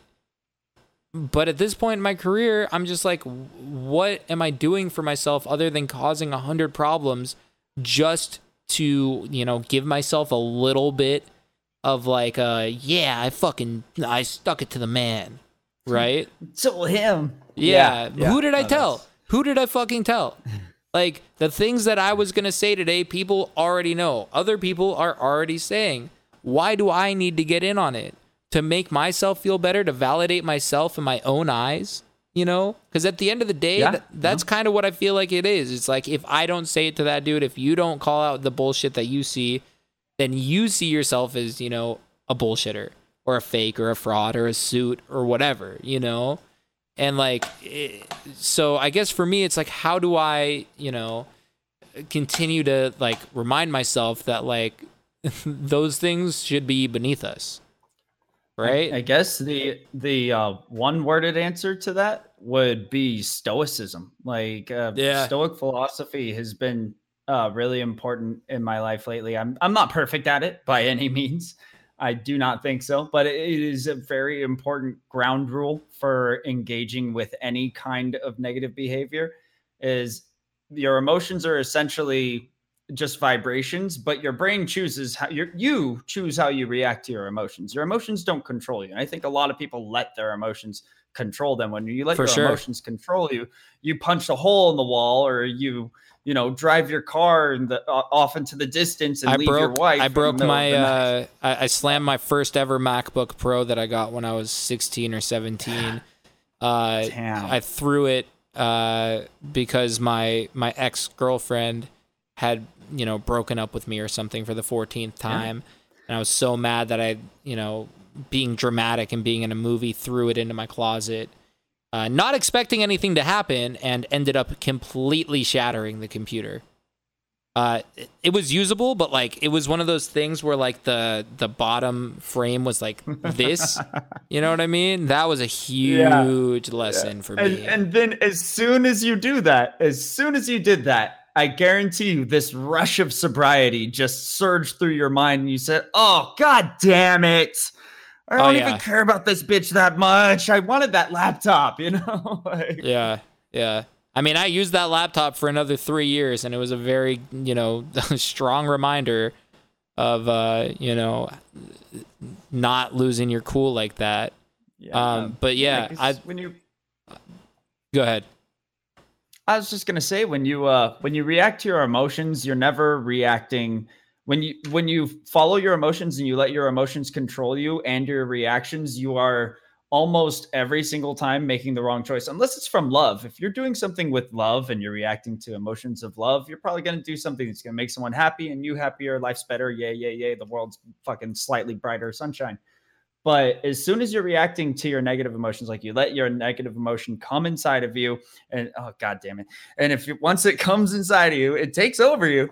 And if you react to it the way that the emotion wants you to, I'm sorry, what was that? Every single when that negativity comes inside of you, There's Okay, I just wanted to make sure that uncomfortable feeling. I just wanted to and, make sure I heard that right. Continue. Yeah, it's inside you, and what? But you don't want it to come out. Like you can let a negative emotion come inside of you, but don't let it come out. You know? That's my really God! what I want to drive in. Fuck. Jesus Christ. Oh man. Well, if you didn't know Ghastly before this, that was probably the most ghastly way to Oh my fucking Lanta, dude. Okay. But that jokes aside, that's just fucking real, man. Like that is fucking real. Like nah, 200%. Yeah. Every time you react to your negative, it never turns out good. It never turns out good. Yeah. Not in all my life have I ever done something reacting to a negative emotion where I was like, the next day I was like, you know what? I'm really glad that I fucking, spray painted my ex-girlfriend's car or something like that. And now I got a lawsuit or something like that, which didn't happen to me. I'm just giving a situation. Right. Yeah. No, that wasn't David. That was some other guy. Yeah. Yeah. Some other guy that spray painted my ex's car. Yeah. Regardless of how ghastly that final statement was, yes, it was 100% on the nose. It was super accurate. I think that we're at a point now where we can end the show on a light note. There's a couple sections.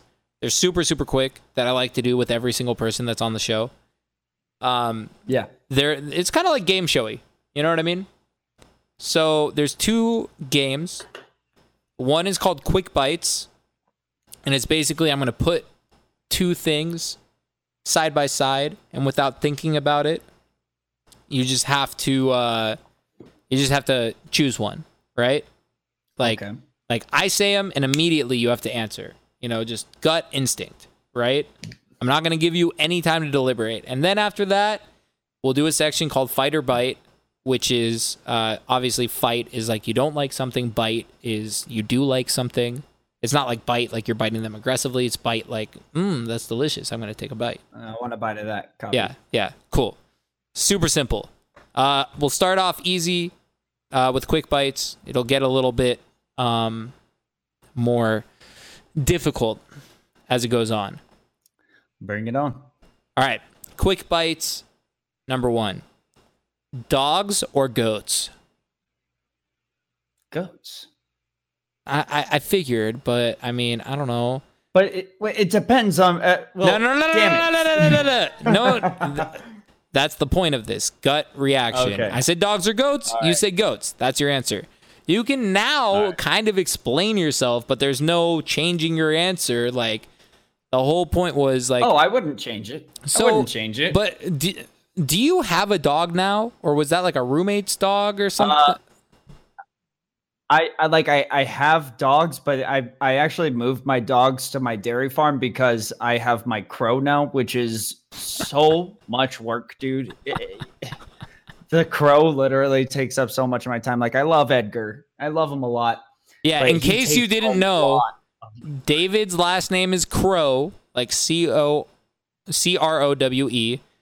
His crow's name is Edgar Allan Crow. Edgar Allan Crow. He's a living joke, just like me. Oh my God. Okay, we'll get to Edgar in a second. Okay. So goats. Obviously goats. Grew up on a goat farm. I get it. It was a softball. All right. I told you we'd start off easy and then it'll get, a little bit more, a little bit tougher. So, all right, let's go. Question number 2. Would you rather be completely homeless but touring full time, but no matter how much money you make, you're still homeless? Or you live a nice, comfortable life, you have a great house, but you never tour ever, you don't ever get to play a show? First one. Okay. First one. I thought so, but most people would answer the other way. If you asked me, I can understand. I would much rather have a comfortable life, nice house, no touring ever, because as much as I do love touring, and it's everything I've ever wanted to do, from the age I was 6 years old, right? I've also, throughout the 6 years of touring, realized, especially now being home so much, how much I love being home with my wife, with my dogs, like living a normal life. It's like super fucking sick, dude. Like, oh yeah, Oh, if I had a wife, I'd probably have a different answer for you, brother. Yeah.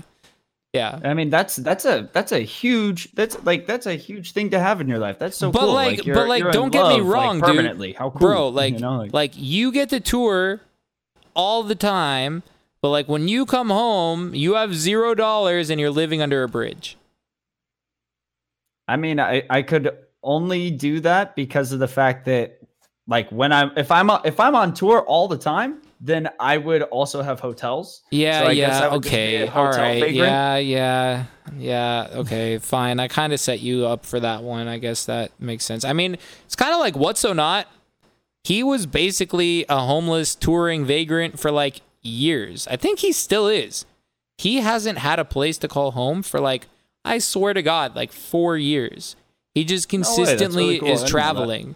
He has like one giant suitcase that all of his stuff lives in, and he just lives everywhere. LA, Asia, Australia, fucking wherever. Like, it just doesn't even matter to him. Which is, if you can live that life, it's pretty sick. Okay, let's keep it going though. Number 3, would you rather be in a successful metal band or be you as Ghastly currently right now? Oh, that's a tough one. That one is actually really hard. How successful of a metal band are we talking? You're making the same amount of money either way. Same amount of money, same... Bro, you really put me on the spot with that one. I told you it was going to get harder. That is a lot harder. I have to explain before I answer. Like, there's things about the metal lifestyle that you just can't replicate in EDM. Like, I can't get on the mic and scream from the pit of my guts, somebody fucking rip someone's head off, and that be totally cool as people start attacking each other. Unless I'm in metal, metal, like that was the most glorious part was, like I would jump in the pit, I would get a bloody nose. It was just absolute anarchy, And then I fell out of that industry. You're completely missing the point of this entire game. I know. I'm totally missing it. Fine. I think I would still stay with Ghastly, to be honest. But, okay. Because I do love the love, and I do love like the atmosphere and everything that we've created with our culture. It's very cool. I just look back on those days very fondly. Those bloody dance floors and pentagrams on everywhere. It was just pure evil. It was absolutely evil, dude. I asked you this question because I ask myself the question all the time. The reason I would stay doing what I'm doing is I don't have to worry about a band to write all the music for me. I don't have to, like, even if you're making the same amount of money, like, I still feel like we have to deal with a lot less overhead, a lot less stress being a one-man band than being in an actual band. But I do have days where I'm like, I would literally turn all of this in to just play guitar in a metal band and like play at like some like legitimate sick rock festival. Like, I was literally like earlier today watched like 2.5 hours of just NoFX fucking live. Do you know NoFX, the punk band? Of course. Okay. Yeah. I figured, but I just had to make sure. NoFX is like one of my favorite bands of all time, and I was watching just, videos of them, and they're like a 30-year-old fucking rock punk band, dude. You know what I mean?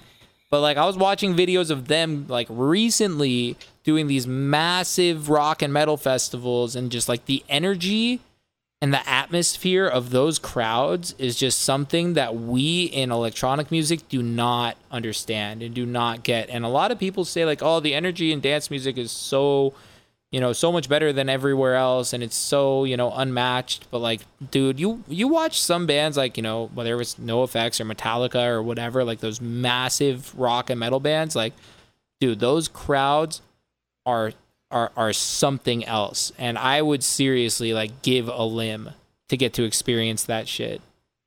So I get why that was tough for you. I do. Okay. You ready for a real zinger? All right, let's go with a zinger. I normally do 5, but I'm gonna end on this one. All right. Because we've been going for quite a while, yeah. Yeah, we have. We're almost wrapped up. Don't worry. Good to catch up with you, brother. I know, same. Okay. This is the zinger of all zingers. And you just have to think of the like societal implications to how you answer this question. Would you rather have Edgar Allan Crow with COVID, or would you give up ever having Edgar Allan Crow to eliminate COVID from ever happening on the planet Earth?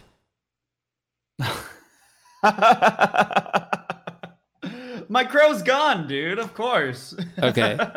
I like my bird. My bird's cool. I love him, but I probably wouldn't have got him if it wasn't for COVID, because it was like, well, I stuck at home. I literally do nothing but write music and cook food. I might as well raise a baby crow. Yeah. You know, that was just the next logical step for me. Yeah. I mean, I feel like Edgar has become much more of a child than a crow. Yeah, he's like literally he's literally like a baby or like a puppy. Yeah. Like he follows you everywhere. He's literally on your shoulder all day. Like it's pretty fucking funny. So I can I imagine the attachment you have, which is why I felt like that was a zinger. I love him, but I think I care about, planet Earth a little bit more than the one bird, Yeah. I would, let's say, I feel like I just want to revise your question real quick. What if Edgar Allan Crow's blood had the proper chemicals for a proper vaccine? Yeah, I'd still give up Edgar. Like straight up. Okay. I love my bird, man, but I do miss playing shows and having a normal life. Yeah. Okay. Fair enough. You passed the test. I'm sorry, Edgar, but he doesn't even know what the fuck we're talking about because he's a fucking crow and he has a crow brain. Exactly. He's just gonna squawk. He doesn't care. He's like, what? What the fuck you just say? All right. Anyways, okay. 5 fight or bite questions. They're literally one word. You just say fight or bite. They're all super quick and easy. A couple of them are, topics in Fight or Bite that have been consistent throughout every single episode of In the Tank. And I like to keep them in there just, for funsies. And then there's a couple that I threw in there, not necessarily because I know you. There's nothing really specific in there. That was really more what Quick Bites was for. They were just more ones that I thought might be funny. Why don't we just get into it? Fight or Bite. Let's just jump into it. Topic number 1. Diplo. Fight. You're the first person to fight Diplo. Explain yourself. I love Diplo, but it'd be cool to fight. I like fighting people. It's fun. Okay, not exactly the point of the game show here, but I'll let your answer pass. I'll give you a pass, but just for the future, fight means you don't like them. Bite means you do like it. Oh, okay. All right. I was thinking it's fine. It's fine. You can say that you want to fight Diplo. That's totally fine. That's cool. I'll let your EDM know tomorrow so that they can set up. He'll probably kick my ass, but I would still fight. I like fighting. Yeah, whatever. That would be great. I think we should make it a pay-per-view event, kind of like the. Yeah, let's do it. You know what? I was about to bring up a name that has 2 words in it that I don't even want to bring up because I feel like we're gonna go down to a dark place if I even bring up the name. So, never mind. Continuing. Fight or Bite. Subject number 2. K-pop. Oh, bite. Yeah, you like K-pop? I don't know. I hate K-pop. Fight would be that you don't like it. But I love it for what it's created. It's created this whole subsection of entertainment that is, it's kind of cool. Like I don't listen to it, but I appreciate it. I have so much nuance in my answers. I suck for this. Let's go. No, that's fine. You're allowed to answer however you want. You are a free spirit flowing in the wind. Okay. Thanks, man. Fight or bite. Subject number 3. In-N-Out Burger. Bite. I mean, thank you, but you'd be surprised how some people answer that question. And that's why it's been consistent throughout this whole thing. Because in 3 years, 4 years, 10 years from now, I want to look back and I want to have a ticker of all the people who've came onto the show and said that they don't fuck with In-N-Out, because I'm just going to stop talking to them. Because that shit is just completely heinous and erroneous. It's fucking bullshit. It is not okay. Does In-N-Out have veggie stuff? No. The closest thing it has to veggie stuff is what, like a grilled cheese, right? Which is just 2 buns with the fucking cheese. Yeah, or French fries. Yeah, which are technically vegetarian, but I'm sure they're in animal fats. Like that's how they fry them. So it's not even close to vegan, and I'm not even sure if vegetarians would eat them, but they probably do. Anyways, okay, someone in the Twitch chat just said that In-N-Out is ass. You better retract your statement, otherwise you're going to get a perma ban. We love In-N-Out on this chat, bro. It's not a fucking joke. Anyways, fight or bite number 4. Hollywood Undead.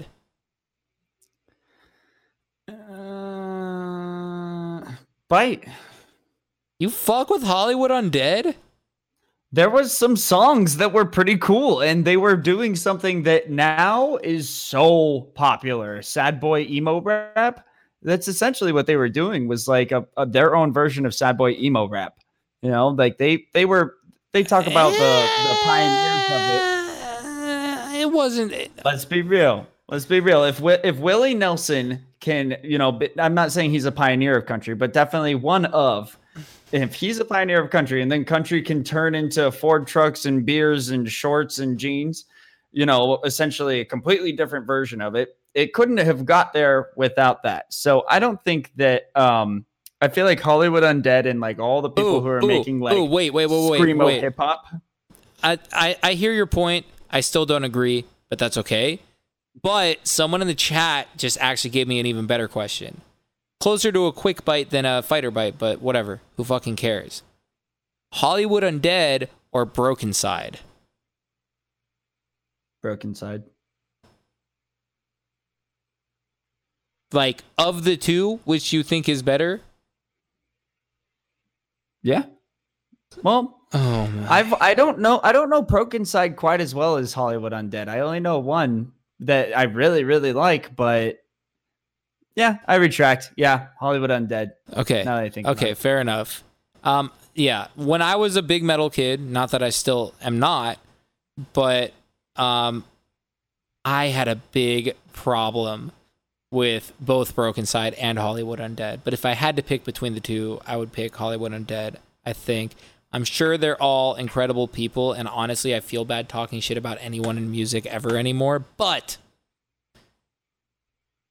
that shit just irked me to my core. But you know what? It's not about me. It's not about me. This is all about you. This is all about you.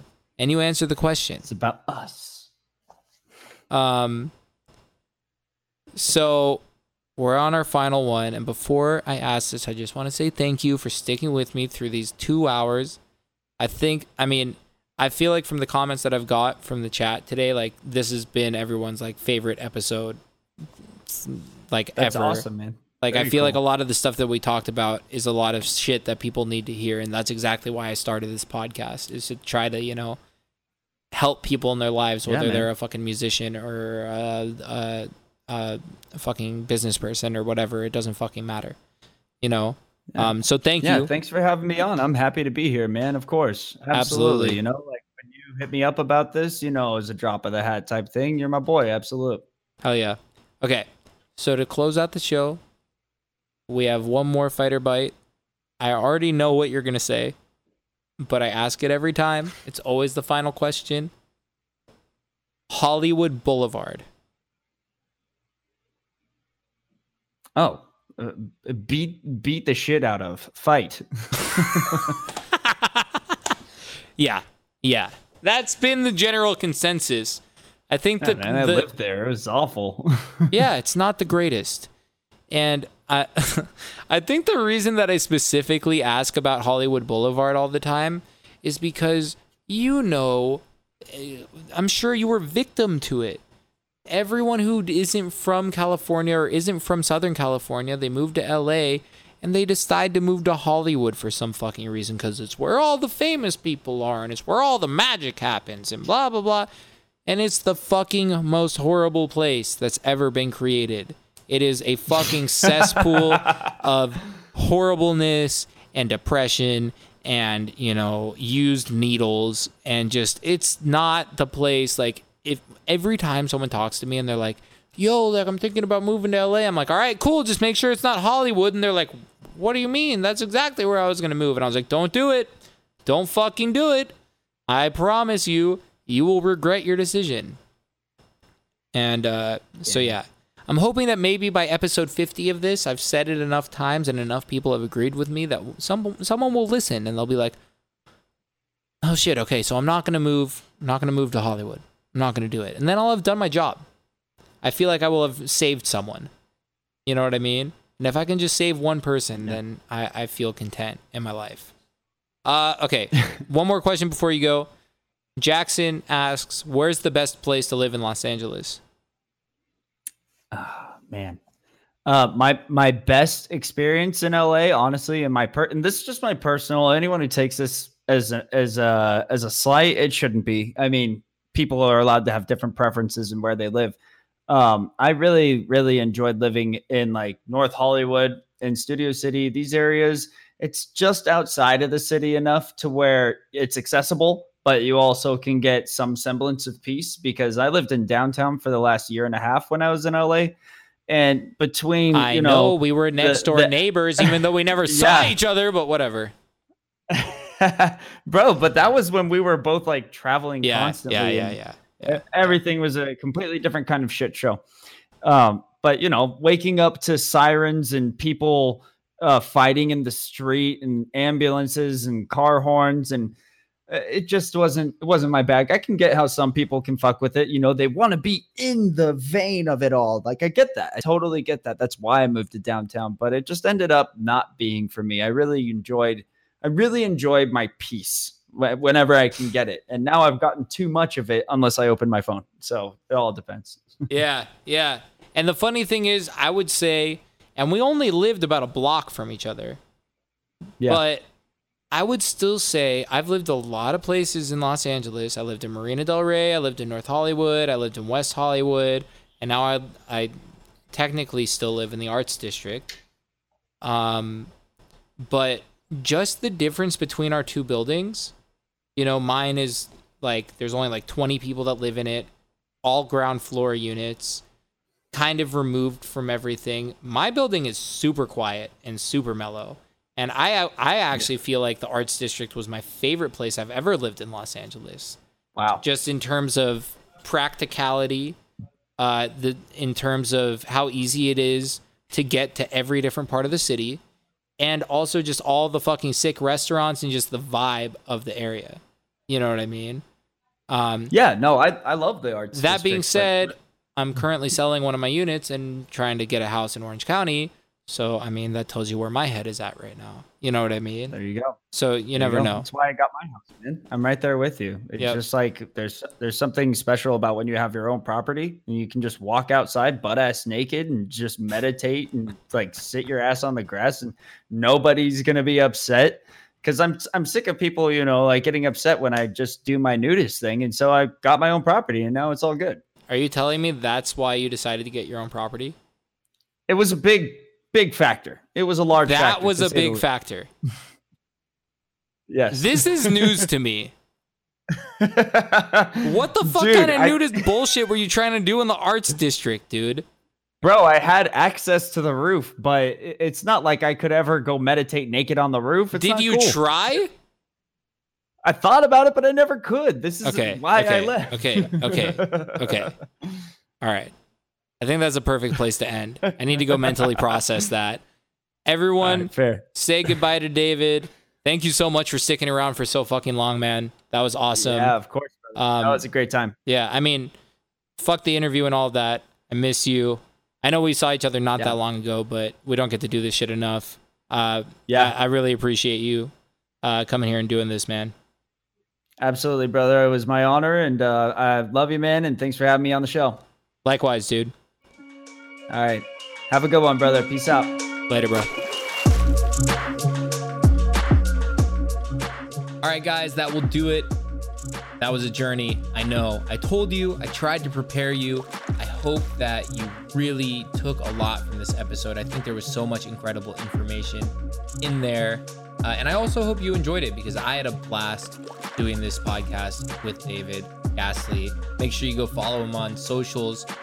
He's, at Gasly or /Gasly everywhere you can find Gasly. And on that note, if you're enjoying the podcast, if you're a first-time listener, if you've seen all the podcast episodes, whatever it may be, let me know how you feel. If you're watching on YouTube right now, make sure you drop a comment below. And if you're listening to the podcast everywhere that podcasts are available, hit me up on Twitter. Use the hashtag #InTheTank. Let me know how you feel. Give me suggestions for new episodes.